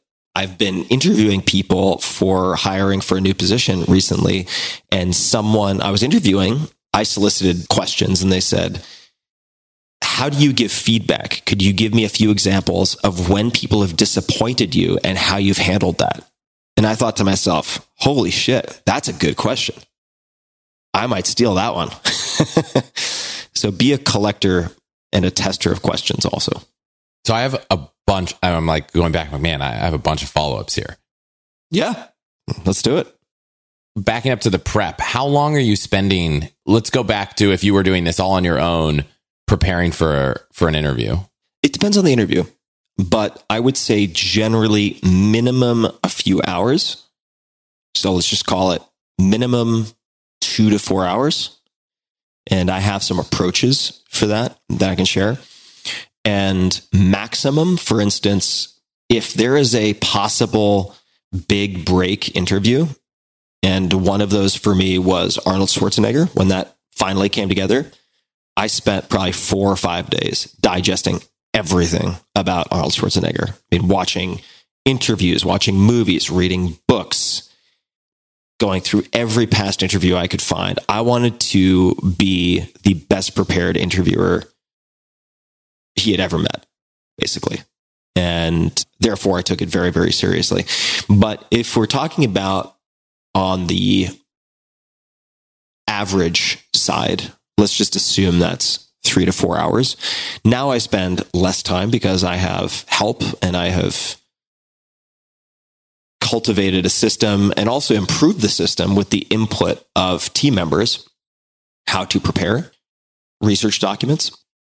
I would say 2 to 4 hours. I will also ask guests to send their favorite 2 to 3 long form interviews. I will ask them, and not all guests are keen to do this, but some are very keen, for exploratory topics or questions that they think could be fun for us and the audience, and anything else that they would like to send. So I open that door, and all of those things are received typically weeks or months in advance, because the editorial calendar is built out quite far in advance. At least these days, it is. If you're doing prep from scratch, if the person has a Wikipedia page, I look for the strangest or most esoteric / tiny unusual mention in Wikipedia, and I do a deep dive on that point. And I go into these citations. I will certainly look at social. This is important because, for instance, in between the time that you book a guest and you record, they could have a family member die. They could have any number of things happen. They could have some type of disaster in the press. You want to be aware of what is going on. So I don't spend a lot of time on social, but I will check in and go back at least a month or two to ensure that I have a basic understanding of what is on their minds and hearts. That doesn't take very long. I would say that's less than 30 minutes. So you have Wikipedia and then long form interviews. So I will look at print. I will start print, meaning text, long form text interviews. I will look at the interviews that they've sent. And that helps me in a number of different ways. It shows me where they're good. It shows me where they stall out or don't have answers. It also helps me to gather what I consider greatest hits stories. And here's what I mean by that. We all have stories that we have told more than once. Just like comedians who have worked on their material and refined over and over again, that 60-minute special, we all have stories that over time we have determined get a great response. And I want to know what those are. And sometimes I'll ask them point blank, either in prep or while we're doing the warm up in the beginning. I'll say, hey, is there a story that I can cue? I don't want to hear the story now, but a story that's really funny or that always gets a response from audiences. Maybe you've done a lot of speaking engagements. It's something that people always come up to you and mention. Is there any story or anecdote or metaphor? Could be anything. Parable that comes to mind. And oftentimes they'll say, what do you think about that? Yeah, there is. Okay, ask me about the time that X. Ask me about when I was in college and Y happened. Great. I will plant one of those greatest hits stories within the first 10 minutes, if I have one of those, to pull people in and hopefully pass the driveway test, as I heard someone from NPR put it, which is, and this happens with podcasts too, when you're listening to it in the car and you've got 10 or 20 minutes left and you get home and you just have to finish it. So you stay in the car in the driveway and you listen to the end. I think it's helpful to plan that through. So those are a few of the ways that I do research. If we have any common friends or acquaintances, I will also ask them for topics and questions they think might be fun or that might take us on the road less traveled. And I used to do this more than I do now, but I will sometimes post it to social and ask what types of questions people would love me to ask. Given the size of my audience on social now, that makes less and less sense because it's very hard to filter, very hard to gather them. I will sometimes do that, but not terribly often. Have you ever done so much research that you kind of knew the entire conversation you would have in advance because you'd learned, you'd read someone's book, you learned all this information? It's like coming in Arnold Schwarzenegger so prepared. There are probably things that you wanted to talk about that you knew the answers to, but how did that go? Because now it's not as engaging because you know the answers. Yeah, I will always leave lots of virgin territory. So I will have some familiarity, not with all guests, but some with greatest hits stories. So I'll plant a few of those. But generally speaking, my interviews are going to be at least 90 minutes. That will be maximum 5 to 20 minutes of the conversation. There may also be things that they've talked about, but there's some aspect that was left out, and I'll ask about that. So my rule, or one of the fundamental precepts of how I approach podcasting, is if it's interesting to you, it will be interesting to other people. You can't fucking fake it. People can smell it out. It's like dogs can smell fear. Audiences know when you are stoked, and audiences know when you're faking it. So you got to make the interviews interesting for yourself. Even if it gets into some really strange topics that are going to appeal to a very small percentage of your audience, doesn't matter. You got to include it.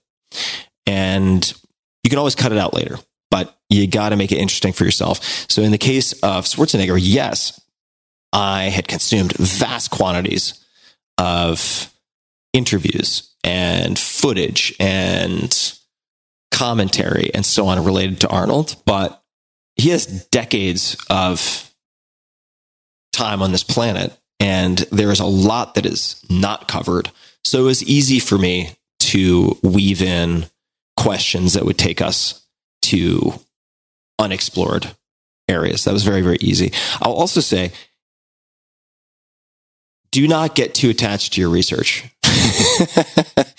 in the sense that 90 minutes goes very, very quickly. I mean, we've been recording for more than 90 minutes now. 90 minutes goes very quickly. So if you have tons of research in front of you, pick the 5 to 7 questions you most want to get answered. That is for 90 minutes. Keep in mind, because I want the freedom and the slack to explore side doors.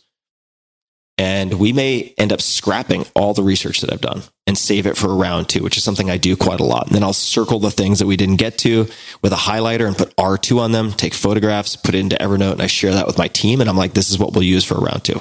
Don't be attached to finishing all of your questions. And very often what I will do to try to limit the impulse to do that is I will block an interview into sections. I don't do this always, but sometimes to let a guest know what is coming, I will say for the first 30 minutes, we're going to bounce all over the place. It's going to be background, personal story, etc. And I always ask them for specifics and examples. High concept, abstract stuff bores the shit out of audiences. It bores the shit out of me. There can be some high concept stuff, but we need real examples, real details, and so on. If someone's not willing to do that, by the way, I will sometimes not publish the audio. So if they don't bring their A game, if they're not playing to win and really doing the prep, I don't feel obligated to publish. That happens very rarely, but I'd say around a dozen interviews I haven't published. Like if they're not actually trying, if they're not attempting to do what will appeal to the audience, I'm not going to publish. Are you direct with them in your telling them why you didn't publish? Sometimes, yeah. Sometimes you just lose the audio. Yeah, exactly. I mean, I wish I could tell you that I'm always 100% honest about that, but sometimes, especially in the early days, I was not confident or comfortable enough to do that. So there was a lot of audio that just vanished into the cloud. Hard to explain, but it happens. And sometimes there would be a make good on that. So let's say they have an excellent book, but the interview was just terrible. Then I might offer to take an excerpt from the book from a particularly good chapter, put it on the blog, and then use that as a way to assist in some fashion. One of the questions that you had, and don't lose track of your follow-up questions, but one of the questions you had is, do I read the books? These days, no. And in fact, I get sent and have been sent. There's a point where I was getting sent 50 plus books a week from publishers. By the way, never signed up for these lists, never asked for them. So if any publishers are listening, please take me off your list. I'm going to start putting specific names on the sort of public hall of shame for spamming me with physical books. You're killing trees. You're causing the decline of our earth unnecessarily with books that I'm just going to give away. Stop it. Stop doing it. Take me off your lists. But the point is, I was getting 50 plus books a week, and that's just untenable. I can't. Even the books from friends or acquaintances, if you consider the hundreds of people I've had on the podcast and the many people that I know and have met over the years, it's physically impossible for me to read these books. And I don't want to have to pick and choose. So I actually put up, people can see it at tim.blog/new books. It is the one decision that removes 1,000 decisions. There's a blog post about that.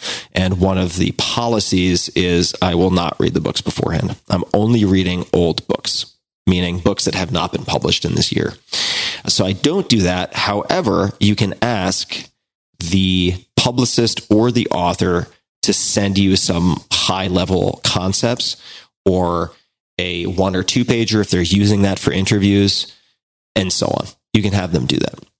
But I do not read books in advance. There have been cases where I've read the book in preparation, like in Arnold Schwarzenegger's case, or if the authors are authors I've followed for a long time, like Walter Isaacson, for instance, who's written incredible biographies of Benjamin Franklin and Da Vinci and so on. Then I will read the books, but it's quite rare, especially in the last 2 years. But in the beginning, yes. Look, you got to earn the quality of the output in your interviews. And if reading is going to help, then do it. Because in the beginning, you're not going to be getting sent 50 books a week. You may have slack in the system to do that. What other questions or topics? In the beginning, did you ever, as I've even found myself, as your interview skills get better and better, it's easier and easier. But in the beginning, did you ever just take a pause in an interview and say, let me just take a minute to really like regroup and replan where this is going to go? Maybe you don't tell them exactly why, but what kind of things might we have found on the chopping floor? I will always tell people in advance that they should feel free to take a water break or a bathroom break, and that they can also restate anything. So if they get 2 sentences into a story and they're like, this isn't that good, I want to start over, they can just say that. Let me just start that over. Take 2 seconds of silence, start over, then we can clean it up. That also gives me the ability, and I'll say this, I may need a water break or a bathroom break. that gives me the ability, if I need a breather, water, bathroom, or just to clear my head and figure out where is this going, where do I want to take this, then I'll do that. But my episodes are, generally speaking, minimally edited, very minimally edited. Although the number of ticks will determine how much editing. It is incredible how many smart people have atrocious verbal tics. They will say like, literally 100+ times in a 90-minute interview. I do not exaggerate. Or someone will say, you know what I'm saying? Which is actually I've noticed some gender patterns. I know it's very unfashionable to talk about such things, but men, the tends to be more of a male thing across the board. And like, a lot of men say like, but it's especially noticeable for a lot of women, a lot of female guests. It's kind of interesting that the tics seem to skew in different genders in different directions.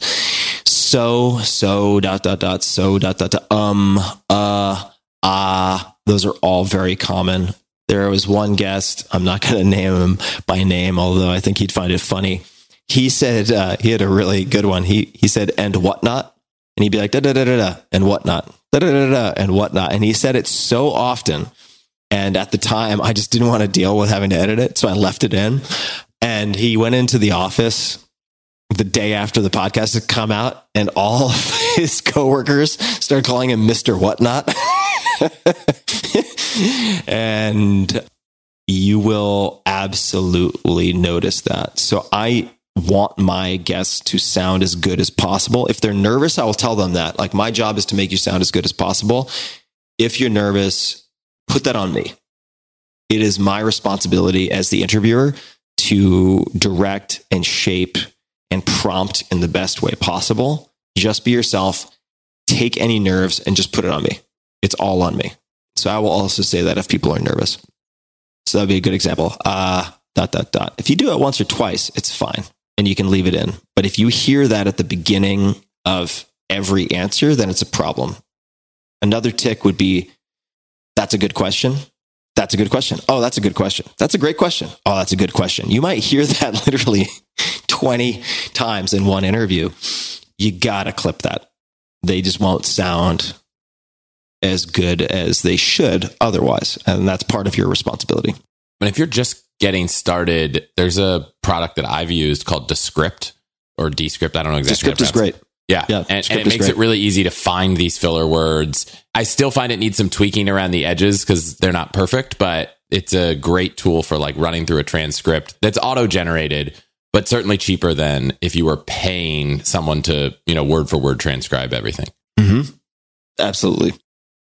And looking at another question that you sent me, because to lay out how this podcast came to be, you sent me a bunch of very good questions via email, which I requested after we had an initial conversation. And one of them, which I then asked to answer in this format so I could point people to it, is you seem to understand your audience well. How did you build that understanding? Did you survey them, ask for email feedback, or something else? Okay. I'll give you the tactical answer, and then I'm going to give you the principle behind most of my thinking.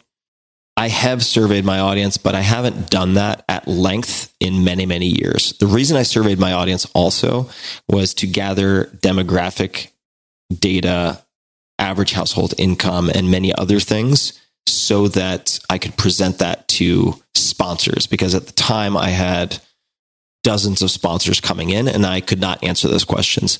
Now with Facebook analytics, assuming you're present on multiple platforms or your podcast is present on multiple platforms, you have many different ways that you can gather this data now.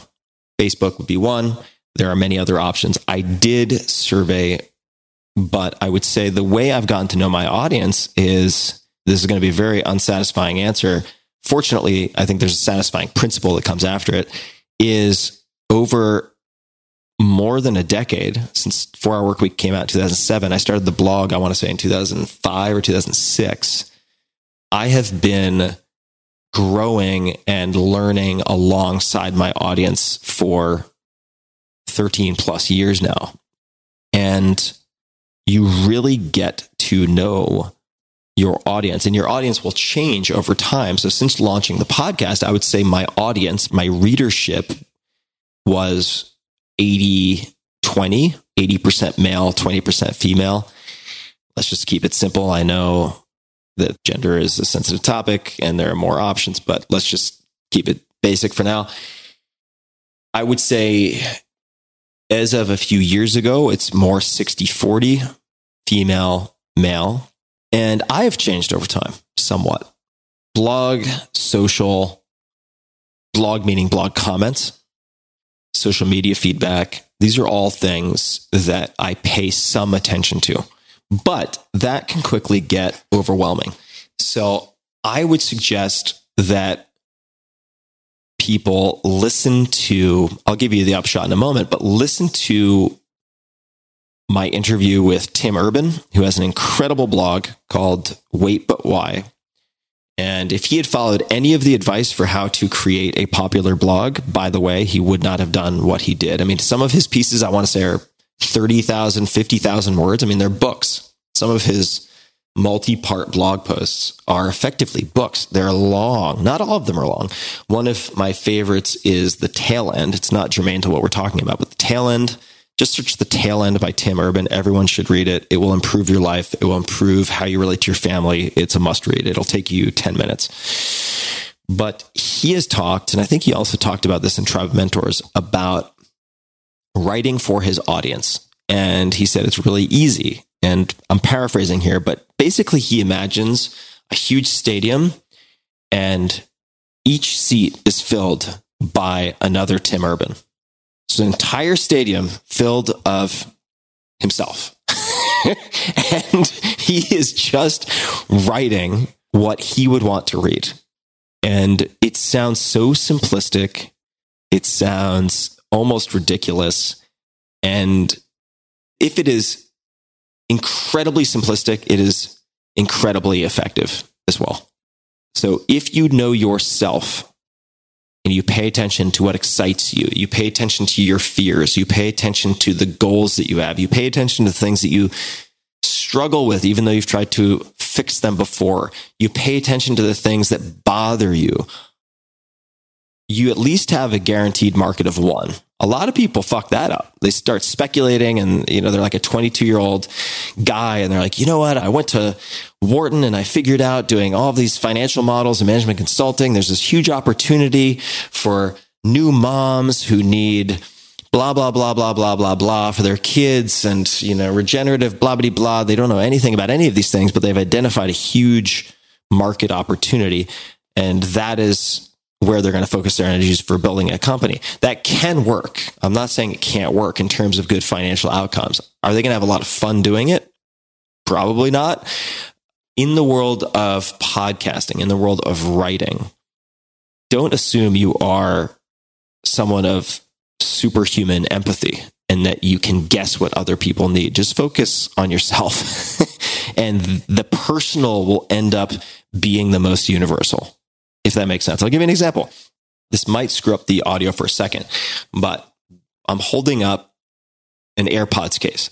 All right. Now, who else has an AirPods case? My girlfriend. And we mix up cases all the time.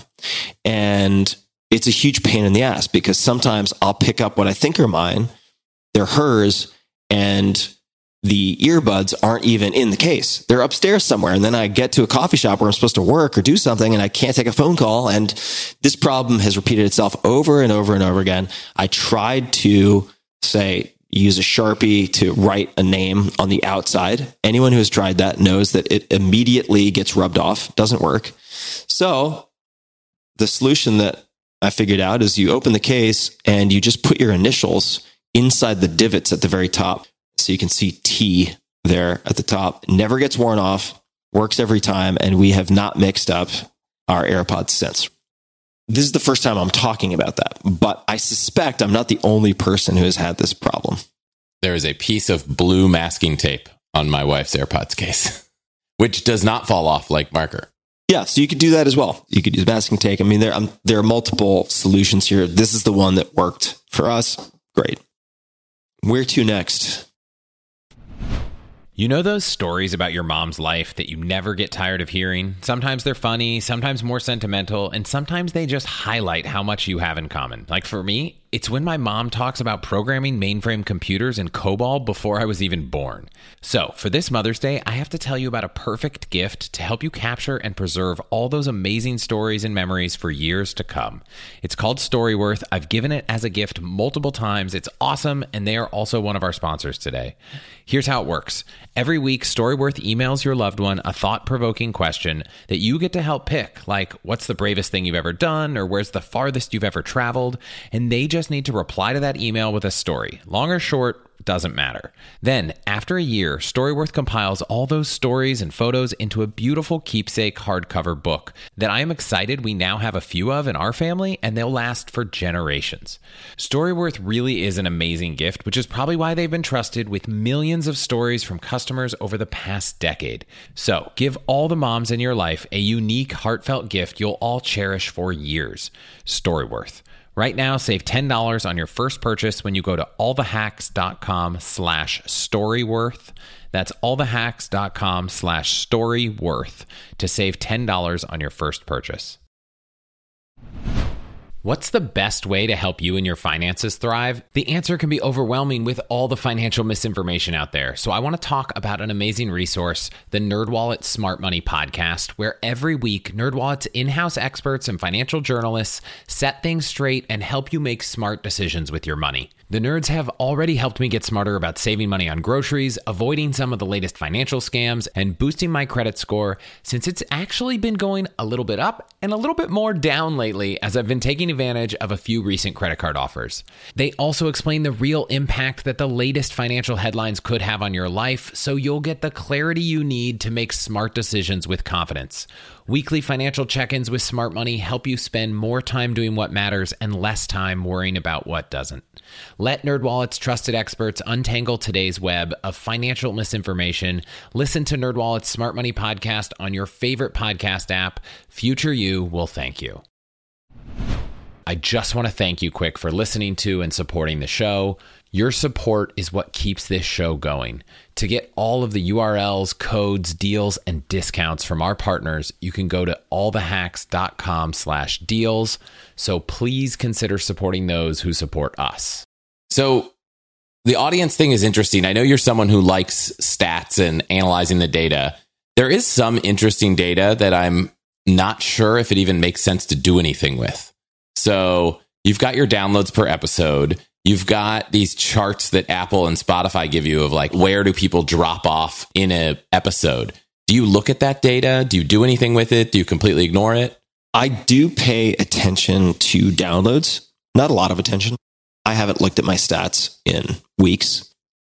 But if an episode does unusually well, if it's several standard deviations, say, away from other episodes, and there isn't an easy explanation for it. So if I have LeBron James on the podcast, as an example, which I did, then if that episode is a runaway hit, I'm not going to be that surprised because some of what was featured in the episode is picked up by ESPN and different comments are quoted all over the place.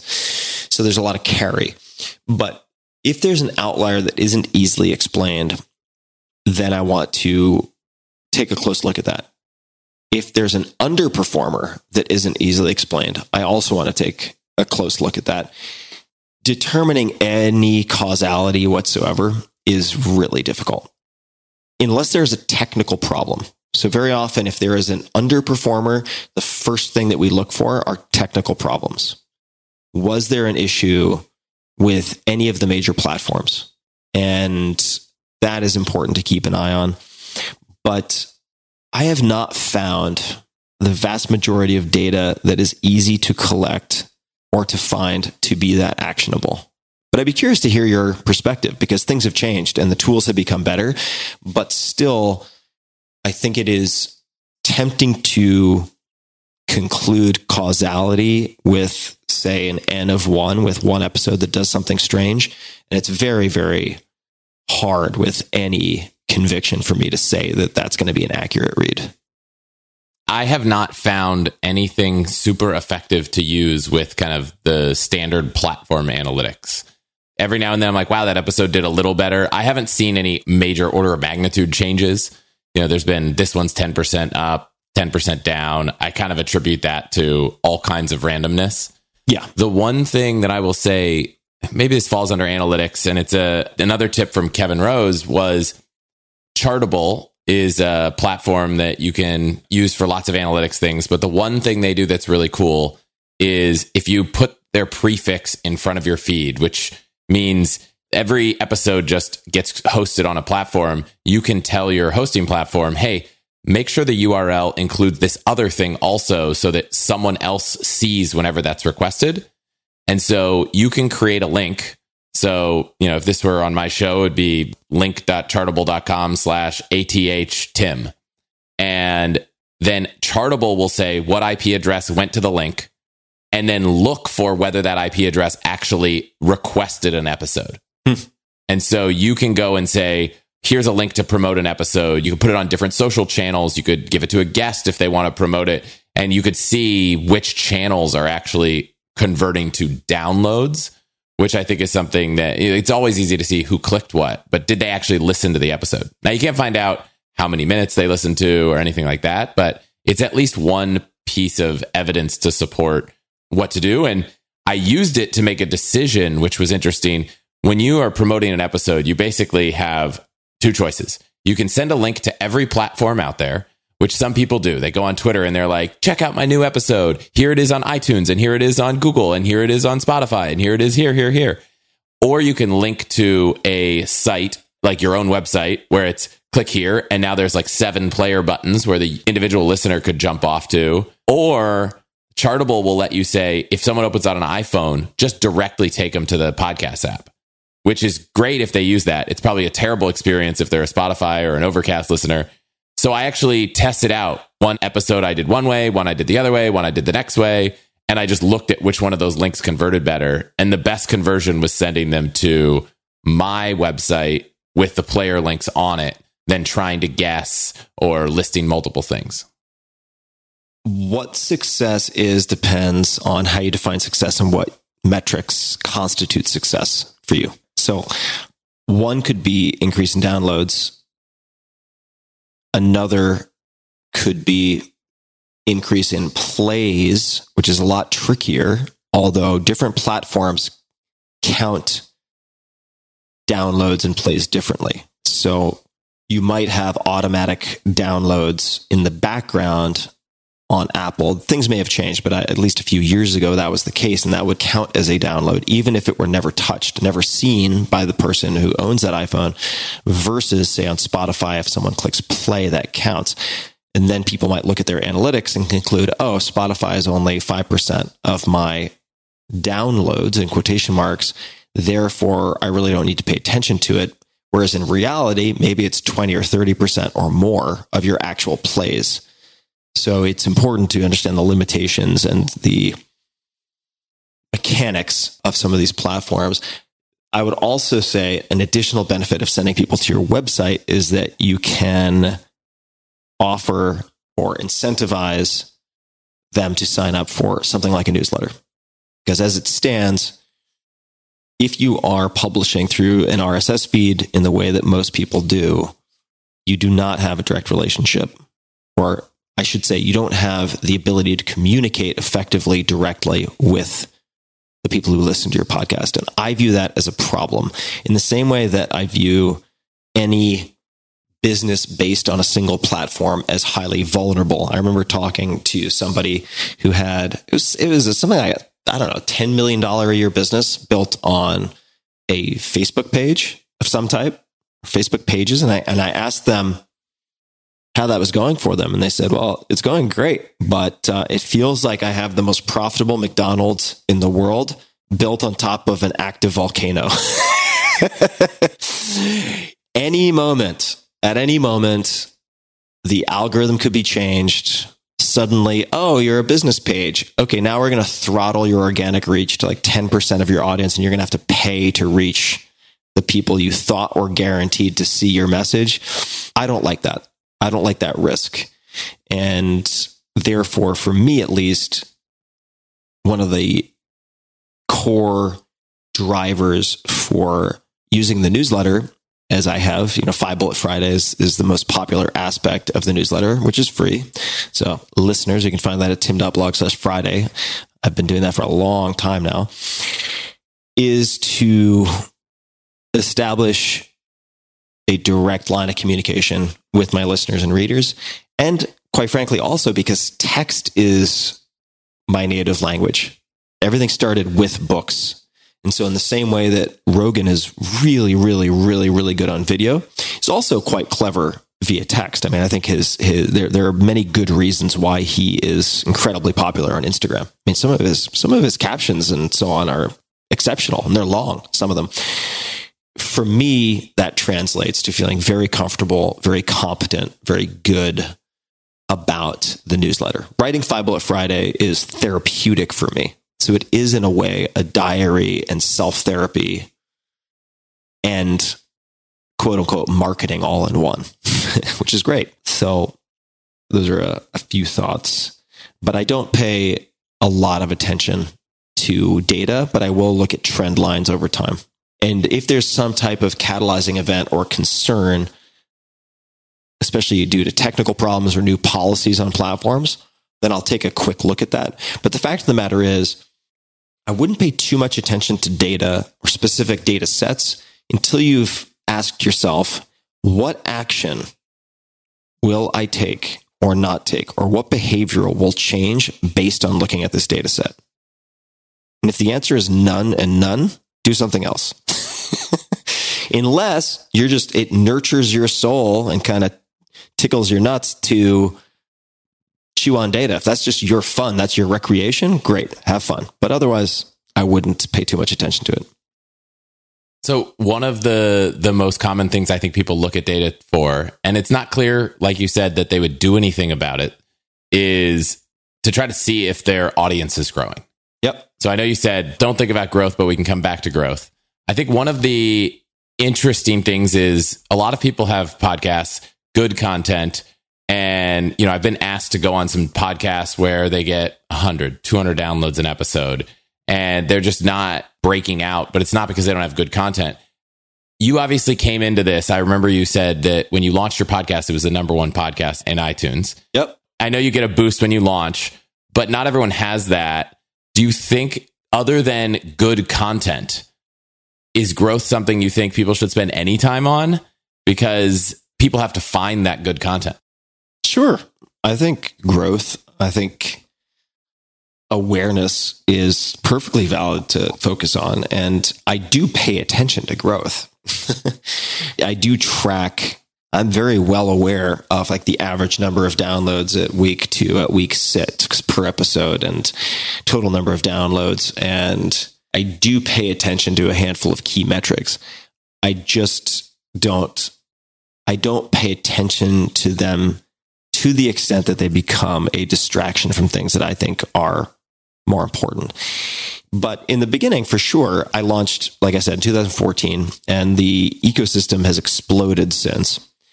Competition is, probably 1,000,000x what it was. At least a few thousand X what it was. Although I would say just because there are a lot of podcasts doesn't mean automatically that you have competition. Competition for what? What is the scarce resource that you are competing for? If not, why is it a competition? Is it an ego thing? What is the competition? I think these are questions worth asking. But to come back to growth. So when I launched in 2014, I should also say there were people who said to me, that ship has sailed. It's too late. There's no point doing a podcast. In 2014. So I think they were wrong then. And the people who say that now, I also think are wrong. It's still very, very early. Think about it. Amazon has only come into this space in a big way very recently, and they're very quietly, I suspect, doing lots of interesting things, but they have not thrown all their weight behind this. And they have a lot of weight to throw. That is just one example. We are so early still, I think. But with respect to what has helped increase downloads, I would say being on other podcasts first and foremost, helped drive subscribers. You need to be explicit about asking people to go to the podcast and being explicit with the host that that is why you are coming on the podcast. Otherwise, I don't think there's automatically a high conversion rate. People who listen to podcasts probably listen to more than one podcast. So I do think that there is a fair amount of transference when you're on other podcasts. And it makes you a better podcaster to be on other well-run podcasts. So you can take notes on process, how they prep you, what technology they use, what did they do or not do that you could adapt or not adapt? What are you doing that you might want to discard? So there is an educational part also to being on other podcasts that you might not get from pursuing growth through other channels. I think that newsletters are also very powerful. Email and newsletters. They're powerful for everything because they are one link click away from whatever the desired action is. So those would be two that come to mind. And there are other ways to increase downloads and subscribers. Certainly, big names don't hurt, but it's one thing to get somebody to your podcast. It's another to have them stick around and be an active listener. So if you get a celebrity on and they are mediocre at best, is someone going to listen to a second episode? I would guess not. They might have an automatic download, but what is it that you actually care about? The download number or the number of active listeners? I care about the number of active listeners for a lot of reasons. Hard to confirm what the active listenership is, but big names definitely help, right? The Arnold Schwarzenegger episode and the amount of promotion that I then did behind it, right? So I do use paid acquisition, advertising, things of this type. Having a name to really put a lot of the machine behind and muscle behind, which could be as simple as a basic campaign on your platform of choice. That doesn't necessitate having a blog and so on like I do. I think that is certainly helpful, but it's a temptation that needs to be tempered because you could spend all your time chasing big names. And I think it's a fool's errand, as I mentioned earlier. Certainly video.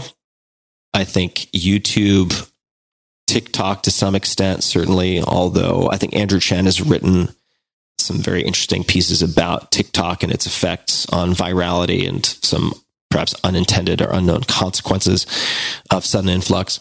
So people can Google that and find it. YouTube can be extremely helpful. And I've seen that with many podcasts now. It's not just limited to Joe Rogan. You have many examples. I mean, Jordan Peterson would be another example. There are probably thousands of examples, but I could certainly think of a dozen offhand who use video very, very well. Those are a few. And PR. If you want to practice your chops with getting out in other types of media outside of podcasting, then knock yourself out. You could do that as well. When you said video, I noticed you have two kinds of podcast videos on your YouTube channel. You've got the static image of the cover art and the guest and just playing the audio, and then the actual interview. Are both of those effective, or do you really think the real boost comes when you have video content? The real boost comes from video content, for sure. Yeah, the static images are placeholders from audio-only interviews. Yeah. So to put them on YouTube, we choose a cover page of some type, and that is what people see. But for sure, actual video, moving images makes the biggest difference. And I will say, that I suspect a lot of people are going to be very disappointed with my answers on growth here. And I will say, and this is such an old man thing to say, but I'll say it anyway, there is no magic bullet for growth. And the tools change. So I would suggest getting a book like The 22 Immutable Laws of Marketing, reading a short chapter called The Law of Category. I believe I put an updated/edited version of that in either Tools of Titans or Tribe of Mentors because I think it's that valuable. Read The Law of Category. Read 1000 True Fans by Kevin Kelly, which you can find on kk.org. These will give you principles, adaptable principles that will allow you to build a unique position in the minds of people who will become diehard evangelists. If you do that, which takes consistency over time, and it takes focus more than anything else, a lot of the other dominoes will tip over without any additional effort. But if instead of learning how to draw, as an analogy, you're focused on whether you should use a ballpoint pen or a fountain pen or pastels or crayons or watercolors, meaning the different technologies and tools, Clubhouse versus TikTok versus Instagram versus, Vine, remember that? Oops. If your promotional engine was based on that, Facebook business pages, yeah, you're going to need to boost to reach your audience now. Sorry about that. There's too much fragility in a tactics or tools-based approach. So I think the principles are most important. But I recognize also that perhaps I am just too far from the nascent years in which I built my blog following to provide a good answer. I will say, though, that I built a very, very, very, very popular blog when practically no one knew who the hell I was. And I did that by writing posts that I hoped 10% of my then very small audience would love. I did not write posts that I wanted 100% of my audience to like. And I do the same thing with podcasting. I think it works really well. So I do not expect my entire audience to love any episode. And if I tried to do that, I think I would shoot myself in the foot. I expect that my active audience will be in a rotation, in every fourth or fifth or maybe 10th episode, they will love so much that they will send it to 10 of their friends. That is how I think about it. And I believe, at least so far, it has been extremely, extremely effective. One of the pieces of feedback someone gave me on my show was that not every episode is relevant to them. I did an episode where I interviewed a professional car buyer, and they were like, I don't have a car, so this episode's pointless. They're like, maybe you should change the show so that everything's always relevant to everyone. And my answer was, I don't know. I'm going to buy a car. I wanted to talk to someone that professionally does this, and that's super interesting to me. So just skip it and go to the next one. Do you feel similarly? You said, 1 in 5 to 10 people love that episode. Do you care, or do you think they're listening to the other 5 to 9 episodes? I don't care.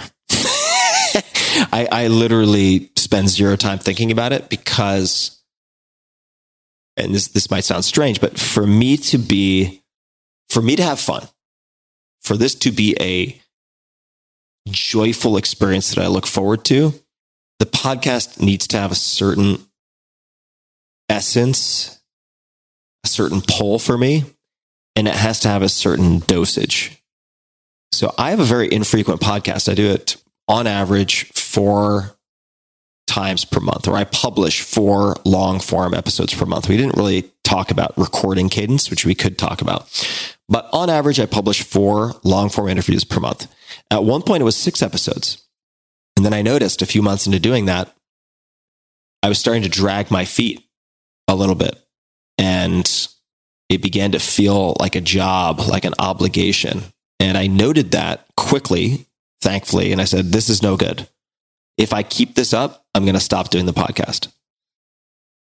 Or I'm just going to be unhappy doing it, in which case, what the fuck am I doing? Because I don't need to do it.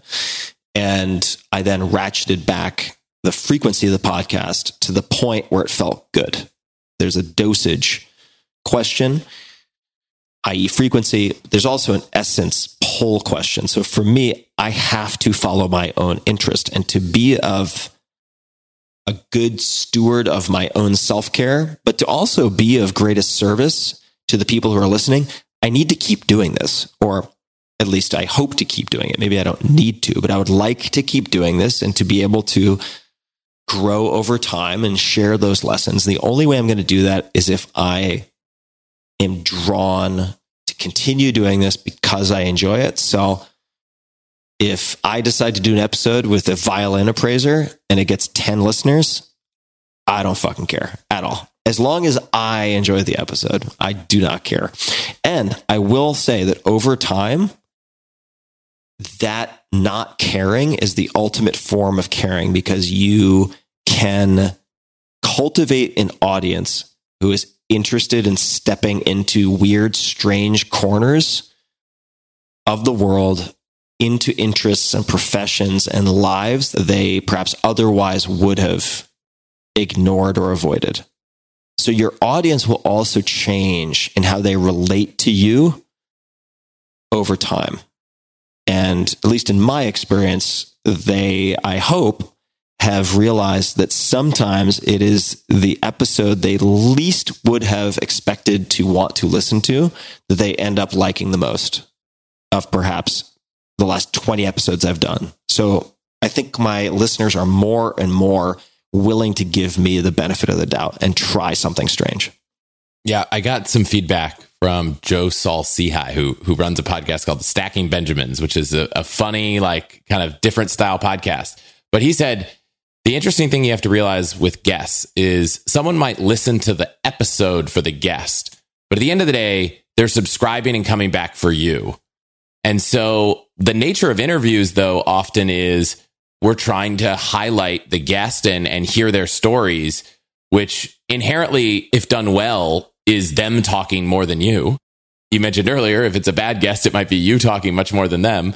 How do you make sure you interject enough of Tim into the podcast that new listeners and recurring listeners get that when the focus of each episode is always on someone else? That is a really good question. And the answer is I don't think about it at all. But there are some times when I will interject and it has a strategic purpose or a practical purpose. There are interviews where I basically don't talk at all. And if someone is just, a woman or a man possessed and they are in flow, I will let them riff. It'll just be an audiobook of that person for an hour or 2 hours. You can listen to Tim Ferriss and Balaji. That's an example of that.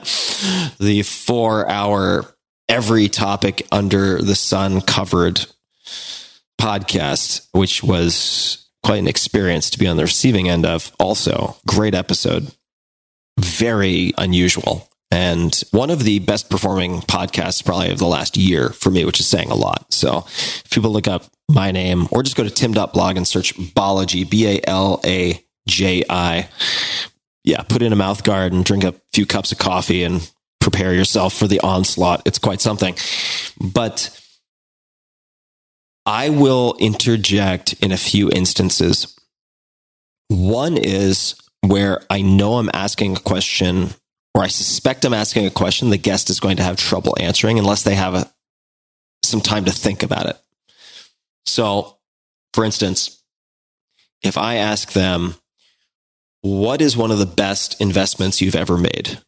Which, by the way, is better than what's the best investment you've ever made. In the same way that what is one of the books you have gifted the most for other people is better than what's the best book you've ever read. The search function is a lot harder. It's going to take them much longer to try to come up with a single answer, and they will generally default to recency. They'll come up with something that happened recent. So you don't get the best answers.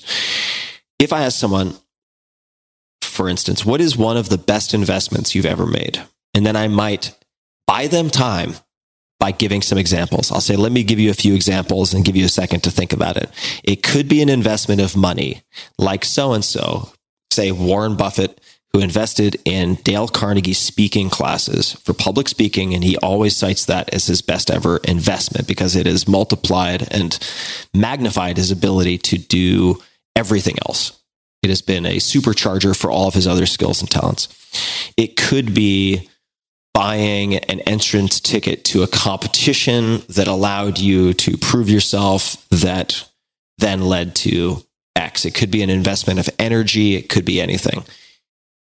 Okay, I just gave everyone listening and you 45 to 60 seconds to think about an answer, as opposed to off the cuff coming up with something as quickly as possible. Fortunately, you can take that approach, or if you're not recording live, you can just say, take your time. We're not recording this live. You can take 30 seconds in silence to think about it, and then we can talk.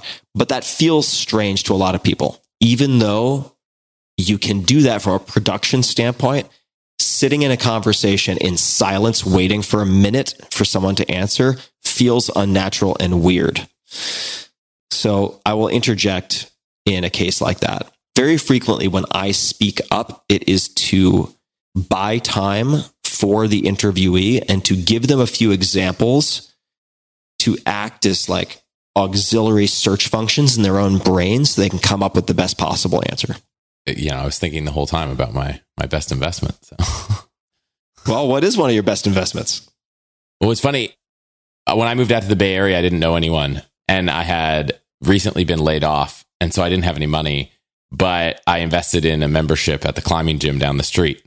And at the time, I thought climbing gyms are not cheap gyms. There's cheaper gyms. But through the climbing gym, I met a guy named Daniel Burka, who was at Dig. Yeah. Through Daniel, I met Kevin. Through Kevin, it's literally probably the investment that ended up building out my entire network, including being here. But at the time, it seemed, it was like $120 a month. It seemed crazy, but yeah, that's amazing. Was that Mission Cliffs or where were you? It was Mission Cliffs. Yeah, it's a great gym. I remember Mission Cliffs back in the day. So that's a fun question to ask. If I ask someone about favorite failures, just the phrasing of the question is very confusing for a lot of people. So then I'll give them an example. And the other time that I'll chime in is if the interview is drowning in boredom. Yep. As a rescue attempt. So that's a lot about Tim. So I want to talk a little bit about the transition. Early Tim was really just the 4-hour guy, right? You had 3 books in a row where that was the theme. Someone told me once, they said, hey, your cover art for an episode of podcast, everything, nothing has anything about you on it. So I took a similar early on approach where this story of the show is all about what the show's about, all the hacks. It's not about me at all. And people are like, well, who are you? And you made a transition. Now your podcast is, the Tim Ferriss show. It's nothing to do with 4-hour. I get the sense that you're trying to run away from being the 4-hour guy. But how have you thought about that transition and making it and making a brand that is really about you instead of something else? I'm going to tackle this from oblique angle, and I'll couch it under the umbrella of identity diversification and also optionality. So flashing back to the 4-hour work week. 4-hour work week was this huge, unexpected hit that stayed on the New York Times list for 4 to 5 years straight every week. And it created an abundance of inbound opportunity.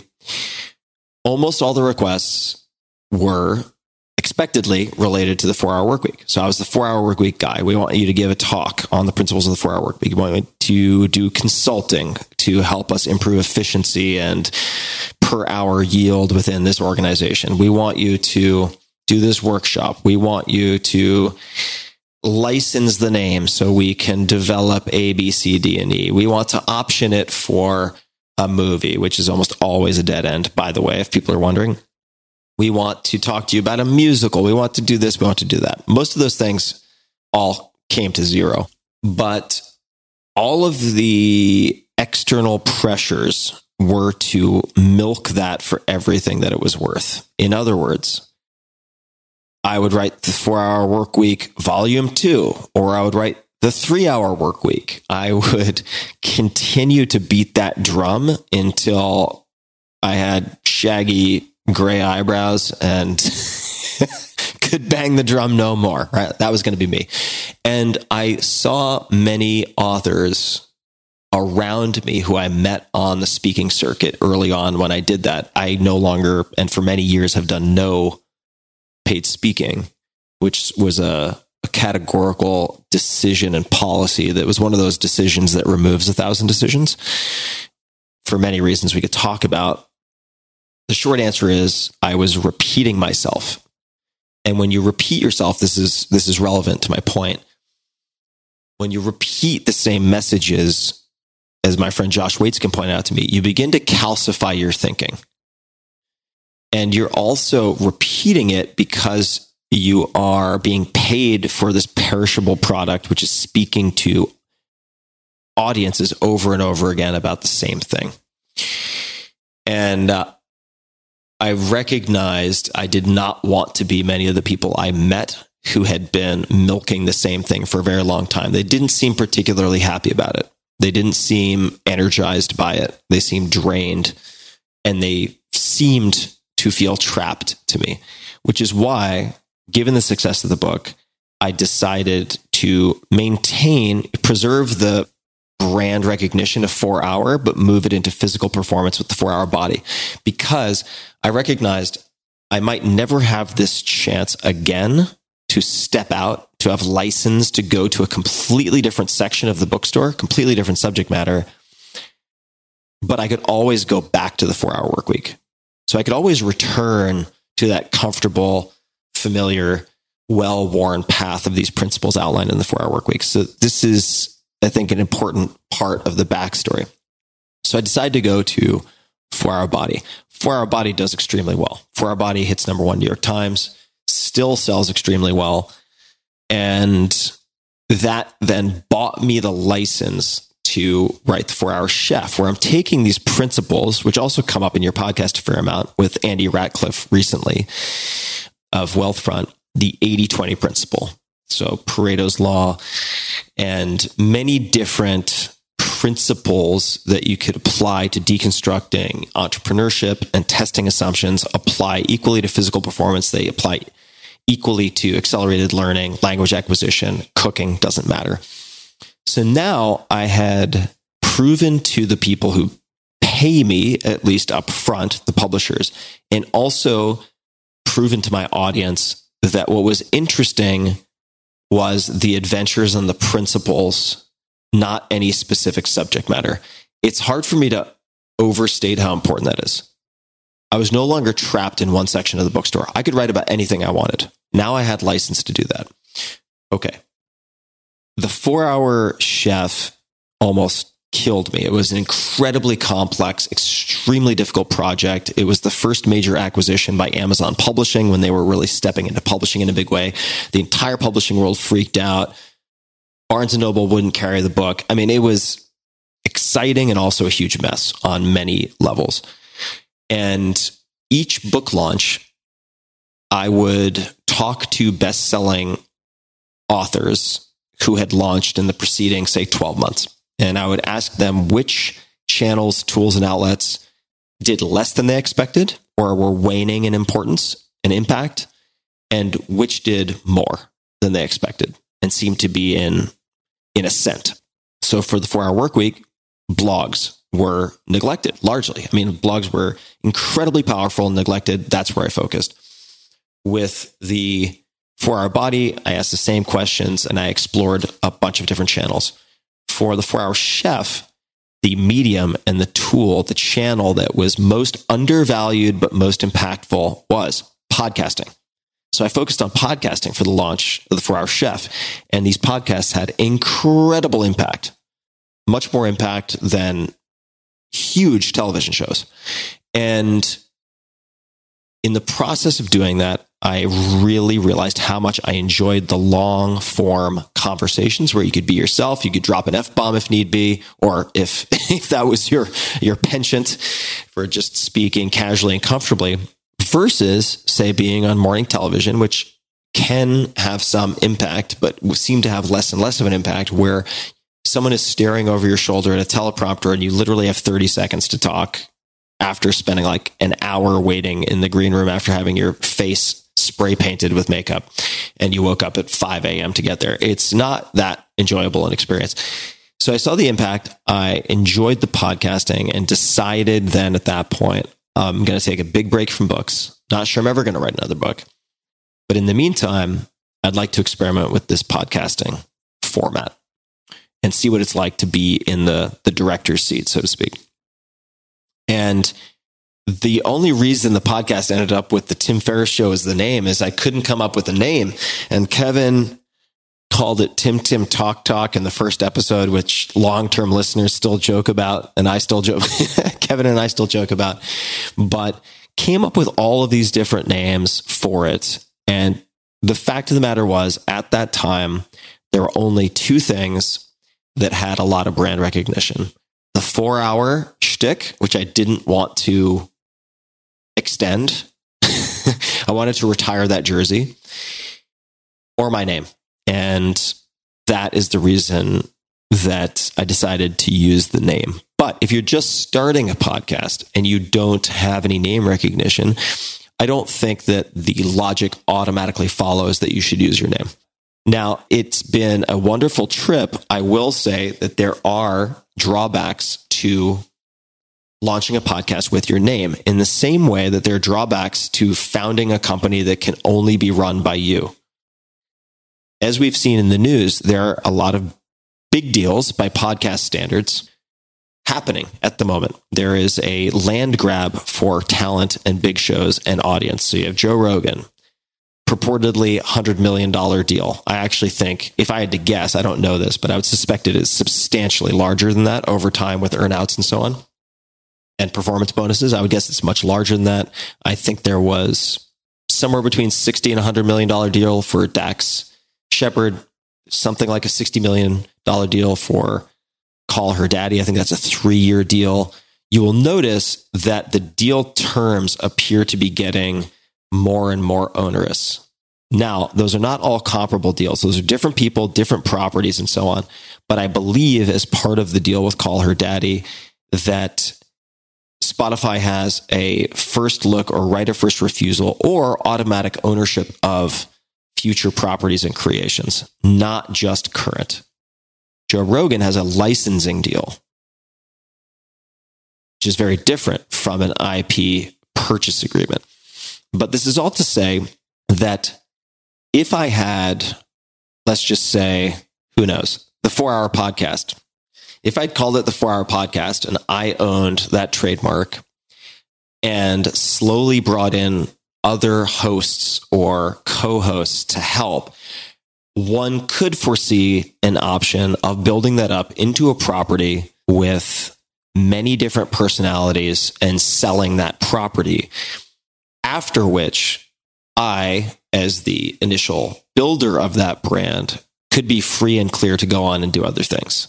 It is not possible to do that simply with a podcast called The Tim Ferriss Show. Yes. So there are drawbacks, but net, that's the story of how I got there. And I don't think about building a personal brand, to be clear. You have a personal brand already. Everyone has a personal brand. Guess what your personal brand is? Your personal brand is what your closest friends and family and coworkers think of you. That's it. What do they associate you with, right? If they had to pull 4 or 5 adjectives out of the air, how would they describe you? Whatever comes to mind, most naturally, when people think about you, that is your personal brand. So we all already have a personal brand. If you want to create a personal facade or a stage persona, I'm not saying you, Chris, but just in general, you can do that, but you should be very careful of that. And I remember I was told, and I'm paraphrasing here, but by Andrew Zimmern, who is an amazing television host, who is very smart and very, very thoughtful, who's been on the podcast. His story is incredible. I mean, he was, I think, sleeping on a mattress under an overpass at one point as an addict, and now is who he is. It's a really remarkable story. But when he was just getting started in television, and he and I spoke when I was doing some television not too long ago, he had some choices to make in that first episode about who he wanted to be and how did he want to deliver his lines. Were they going to incorporate any particular types of shticks? Were they going to be funny? Were they going to make fun of certain things? Were they going to use the cheesy jokes? And he made a lot of decisions early on that ended up being critical to the future of his career, because he said, in effect, be very careful of who you are in episode 1, because that's who you have to be for the rest of the time you're on television. And I think that's true of podcasting. So be really careful about what you pretend to be, because you will have to maintain that, and you may actually become whatever you pretend to be. So I don't think a whole lot about personal brand, although I do think about what I want to stand for. And if I were really true to myself, what would I do? who would I interview? If I were just doing this for me, what would I do? And I always get the best results when I do that. When I try to predict the movement of the masses of some potential audience, like this, flock of birds where I'm trying to guess which direction they're going to fly, it never turns out well. For me, especially. It's not fun and it's not particularly effective. One of the things you mentioned in that story was about these podcasts getting these licensing deals or different things. A common thing that I know happens with podcasts, especially as they start to gain traction, and has happened to me in the last couple of weeks, is some podcast network will reach out and say, hey, do you want to join our network? Do you want to be an iHeartRadio podcast? Do you want to? And usually get to keep all your IP, but they basically say, hey, we'll sell ads. We'll keep 50%. We'll help you grow your show. We'll do all this stuff. You don't have to think about it. We'll just give you the money we make. And it seems, to your point about monetization, don't spend any time on it. Spend time honing your craft. Spend time making a good show. Is that a good way to kind of take all of that off your plate from thinking about it? Would you encourage people to take those calls because they don't result in having to spend time selling ads, though you lose upside for whatever term that deal is? This is a worthwhile topic to explore. So clearly, or maybe it's not clear, but I do not work with a network or a partner of that type. A lot of people do. A lot of people do. And I think it depends a lot on what you are trying to accomplish.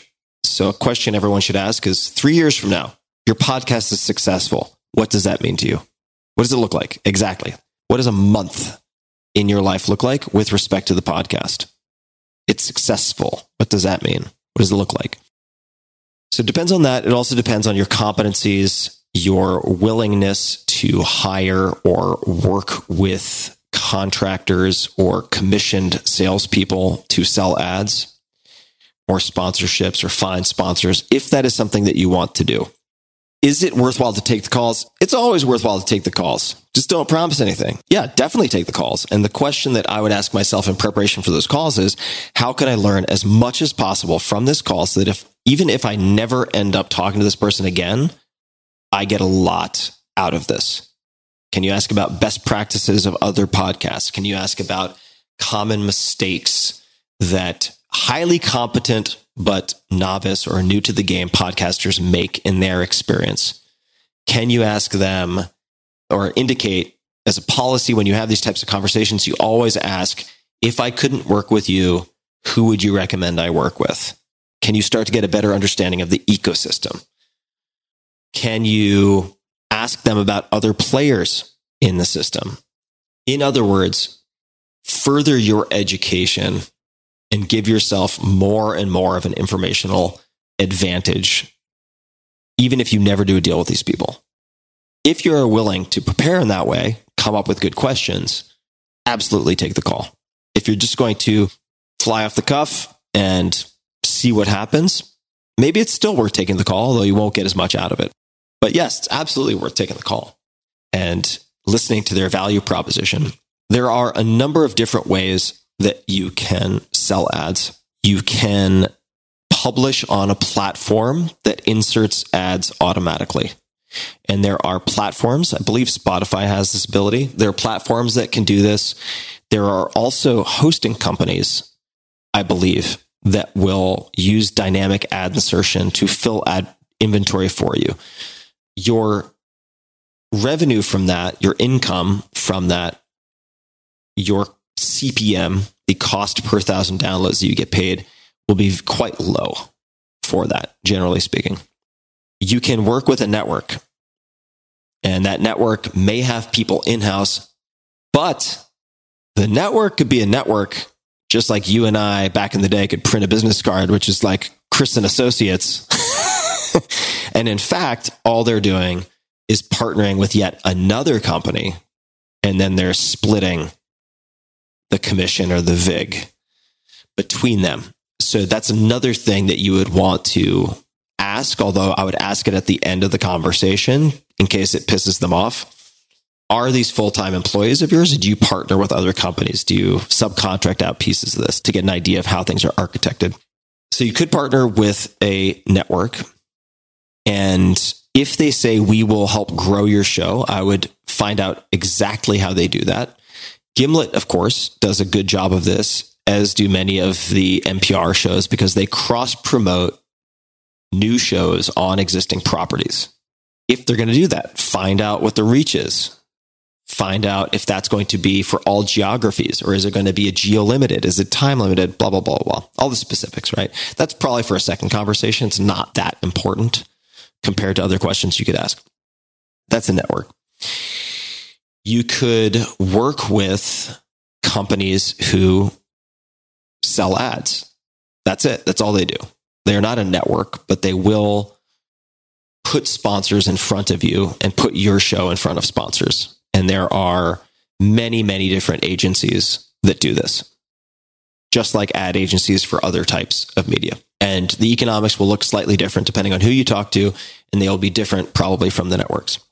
Then there are very, very small shops with maybe a handful of people, and they handle ads for larger shows. So I will not mention them by name just because I don't want them to get deluged, but if you're diligent, you can figure it out. Joe Rogan, Dax, This American Life all work with the same small outfit who only work with a handful of premium properties, and they sell ads for those outlets. Then you can have a contractor or hire someone full-time, as I did, to handle all of your ad inventory. I am comfortable as an operator. I'm very, very, very, very comfortable with sales. And I'm very, very comfortable with waiting until, in this case, my podcast had enough of an audience, and not just a large audience in terms of size, but a powerful audience in terms of influence, such that I would be able to say no very easily and still have takers. Does that make sense? And then to set terms like no payment terms, you need to pay up front, so that we can keep our process extremely, extremely simple. And in that case, I looked at it and I was like, okay, let's just take, I mean, you can do some back of the napkin stuff, but it's like, all right, if I won't use Joe as an example, I'll let people try to figure that out on their own. But for him to do a deal of several years at $100 million, that would have to be a multiple of what he was making. He was making, I am sure, a lot. But let's say that you get to the point where you are making a small fraction of that, and you make $1 million in total ad revenue, which, assuming you don't have much staff, is almost pure profit. If you outsource your ad sales, I would say you should expect generally that at least 30% of that is going to go away. Okay. So I'm no mathematician, but that is more than $300,000. So then the question is, for less than $300,000, could you hire someone who is absolutely excellent to do it for you?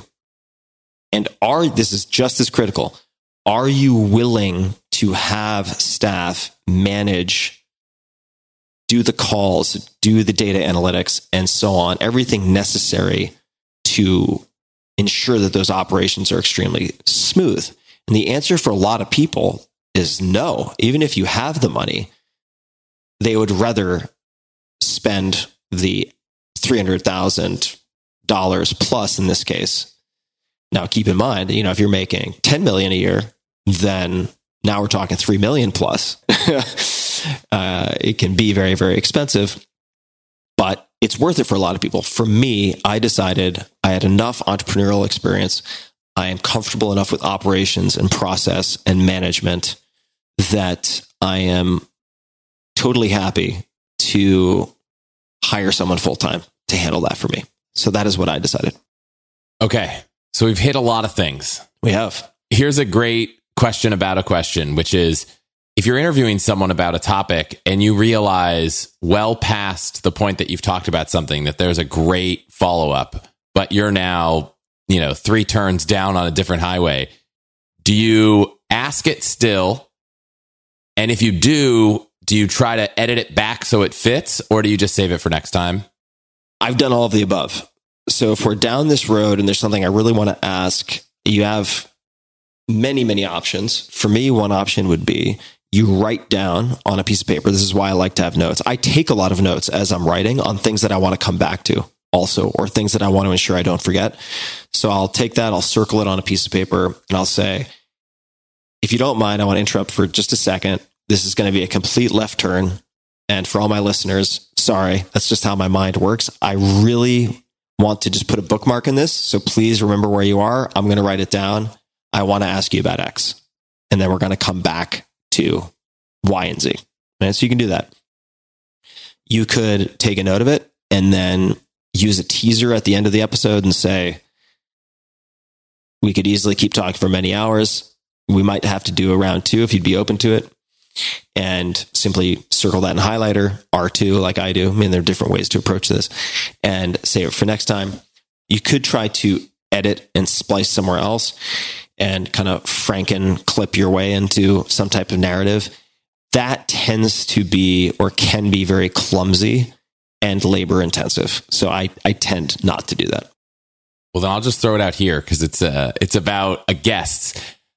One of the things I found, I heard you say that you got a lot of guests by asking people, hey, you were a guest. Are there other interesting people I should have on this show? In recruiting, I've learned that when you go to people and say, hey, are there interesting engineers I should hire? Everyone has nothing. They have to use that search function. But if you go look at their LinkedIn and say, hey, here are 4 people that you know that I think could be good for this job. If you think any of them are, would you introduce me to them? That works well. Is there a tactic you've used to find guests from your network of either friends or guests that helps them kind of jog the memory to find the people that might be interesting? No. It's the short answer. I don't have any particular tricks here. I will mention to people, I'll say, I really enjoyed speaking with you. You're excellent at what you do. And this was outstanding. If you ever think of anybody who you think would really enjoy being on the show, who I would also really enjoy speaking to, please let me know. And I just leave it at that. I would say at this point, probably 80% plus of my guests come as referrals from past guests. And it will become easier and easier over time. When you have 15 episodes, it's harder. It's just a smaller sample size. When you have 30, 50, there is a non-linear kind of growth in the connectivity of the map that you're creating, this constellation of guests and the types of people they can reach. So it gets, I would say, exponentially easier over time to get referrals. And I will also say, just as a side note, a question that you can ask to also improve your interviewing and podcasting is one that Adam Grant asked me when he was a guest on the podcast after we stopped recording. And you need to be insistent, but he said, or he asked rather, what can I do to improve? And I gave him some throwaway answer because it's an uncomfortable question. So I said something like, it was great. It was really fantastic. And it was. He was really, really, really good. And I'm pretty sure he responded with, I appreciate that. I appreciate the kind feedback. And I'm not going to let you go until you give me one thing, just one thing, anything, could be small, that I could do to improve as a guest.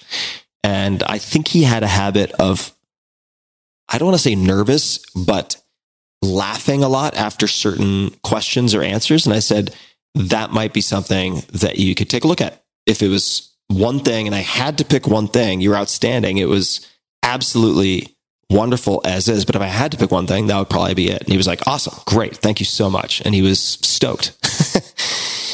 Yeah.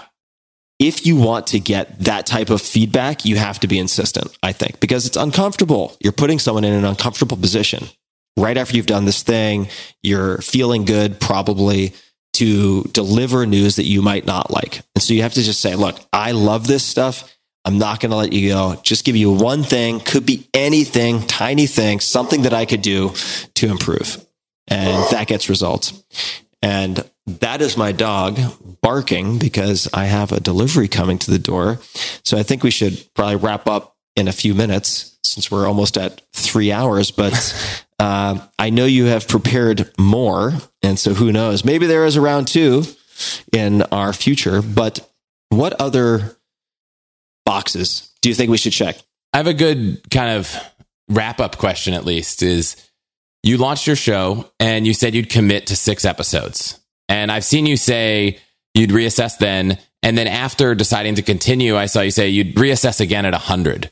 What kind of a process do you go through when you reassess? Is it just a gut, do I want to keep going? Or was there more going on each time you hit that milestone? It's a pretty simple check-in. I think most things can be boiled down to how do you feel when you first wake up and how easily do you go to sleep? Like, how do different decisions affect that? Certainly true in investing, big time. Like, you could have on paper the best investment of all time, but if you're waking up anxious and having trouble going to sleep, it's probably not a good investment for you. And this is true for podcasting too. How do you feel when you look at your calendar and you see that you have a podcast at 10 a.m. or 2 p.m. or whenever it is? What happens internally? Is it a whole body yes? I mean, how do you feel mentally? How do you feel kind of in your chest? How do you feel in your gut? And really paying attention to that. It's a full body check-in for me. Imagine, okay, it's Tuesday, you're tired, and all you want to do is call it quits, but you realize you've got 90 to 120 minutes ahead of you for a podcast. How do you feel? What do you do? What is your self-talk? What does it look like? What has it been? Those are the types of questions that I ask myself. And I want podcasting to be something that nourishes me and refills me, not something that depletes me. And I think many, if not most of my decisions these days, with respect to just about anything, are framed in that way. And it's simple, but the implications are pretty far reaching. It has nothing to do with revenue. Has nothing to do with how big the names are. It's really, how do I feel when I see it on the calendar? How do I feel when I'm recording? How do I feel when it comes out? Is it net positive energy or net negative energy? And if it's net positive, keep feeding the dragon. That's how I feel. And also, you can build in the ability to take breaks. So for instance, to touch on one thing that I dropped a long time ago, which was recording cadence. And by the way, your brain is really incredibly trainable. You get better at doing this as you record more and more podcasts, just like mentally bookmarking things to come back to. Recording cadence. So I will very often, once per quarter, do a content creation week, which includes all of any social needs and all of my podcast needs for the next 3 months. And I will record all of them in perhaps 1 week, Monday to Friday, or I may tag on an extra Monday, Tuesday in the following week, and I will record all, which for me means 12, say, episodes for the next 3 months. And then if I want to do more episodes, if I feel compelled, if there are things that pop up, like this episode, for instance, I don't need to record this episode. We're recording this early September. I have all of my episodes until probably December covered already. They're done. I don't have to do a damn thing. I can just sit back and chill. But I wanted to record this episode because I get so many questions about podcasts. And I also wanted to answer your questions. So you can batch recording in that way. I batch any sponsor recording in a similar way so that I'm not doing, by the way, like refreshes. People who want a live read every time, not going to do it. If you have an ad that is working, do you keep using it until it stops working in terms of your sort of return on invested capital, right? Your multiple, or whatever it might be. And their answer is, we keep using it. I'm like, that's exactly what we do. So once we have a good read, we keep using it. And for that reason, I'll batch recording for sponsors in a similar way. And any review of guests with one person on my team, we will no more than once a week for a very short period of time, maybe 5 or 10 minutes, review potential guests who have come in, typically from past guests, and decide how I feel about them. Doesn't matter how interesting they are, how good they are at what they do. At the end of the day, like 0 to 10, no 7 allowed. What's my stoke level? If it's not an 8, 9, or 10, we do not press go. And that is also some of how I systematize the production and the editing and so on, such that the tasks and the responsibilities of the podcast are not scattered kind of willy-nilly all over my calendar, which is would be, I think, stressful and ultimately a net negative energetically. So batching also helps to make things much more fun, much easier, much more streamlined, and much less expensive. And ultimately, coming back to the very beginning, much more sustainable. And for all of those reasons and more, I don't have a set time to check in with myself about the podcast. I batch, and I expect if you check in with me 5 years from now, unless something really strange has happened, I'll probably still be doing the podcast. But was the batching always there? Or, you only committed to 6 episodes at the gate. That means in episode 7, you needed to find in those first 6 episodes of production. How long did it take to get to that batching versus just in time? Like, I need to go set up an interview so that I can release an episode next week. Well, the batching is as needed. So batching has some practical utility in the sense that you finish everything in 1 week as necessary for the next 2 to 3 months. But I also get energized by the podcast. So I will sometimes decide, you know what, I'm not going to batch all of my recording, but I'm going to do 1 recording per week or every other week because I find that it refills my tank.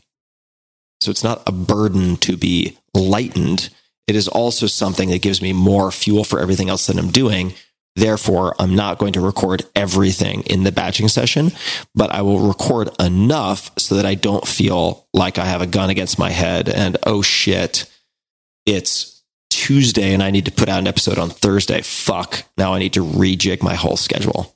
That's not an experience I want to have, and it's one that I can very easily avoid. So the batching and the systematizing comes, in my experience, later. You got to throw a lot against the wall and figure out what works and what works for you.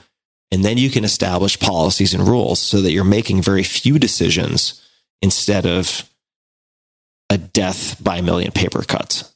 And I do think that striving for what excites you and striving for what nourishes you goes a really long way.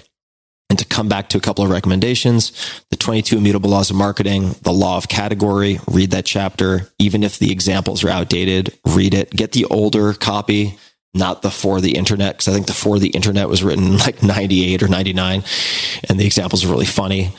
But get the older version. Positioning by the same authors, Rees, R-I-E-S, not Eric, but an older Rees, and Trout, I believe, are the names, as well as 1,000 True Fans by Kevin Kelly at kk.org. Kevin Kelly, honestly, maybe the real life most interesting man in the world. And if you want proof of that, you can listen to my first podcast episode with him. Stuart Brand might be also a close contender. I think Kevin would probably say Stuart Brand is the one who wins that title.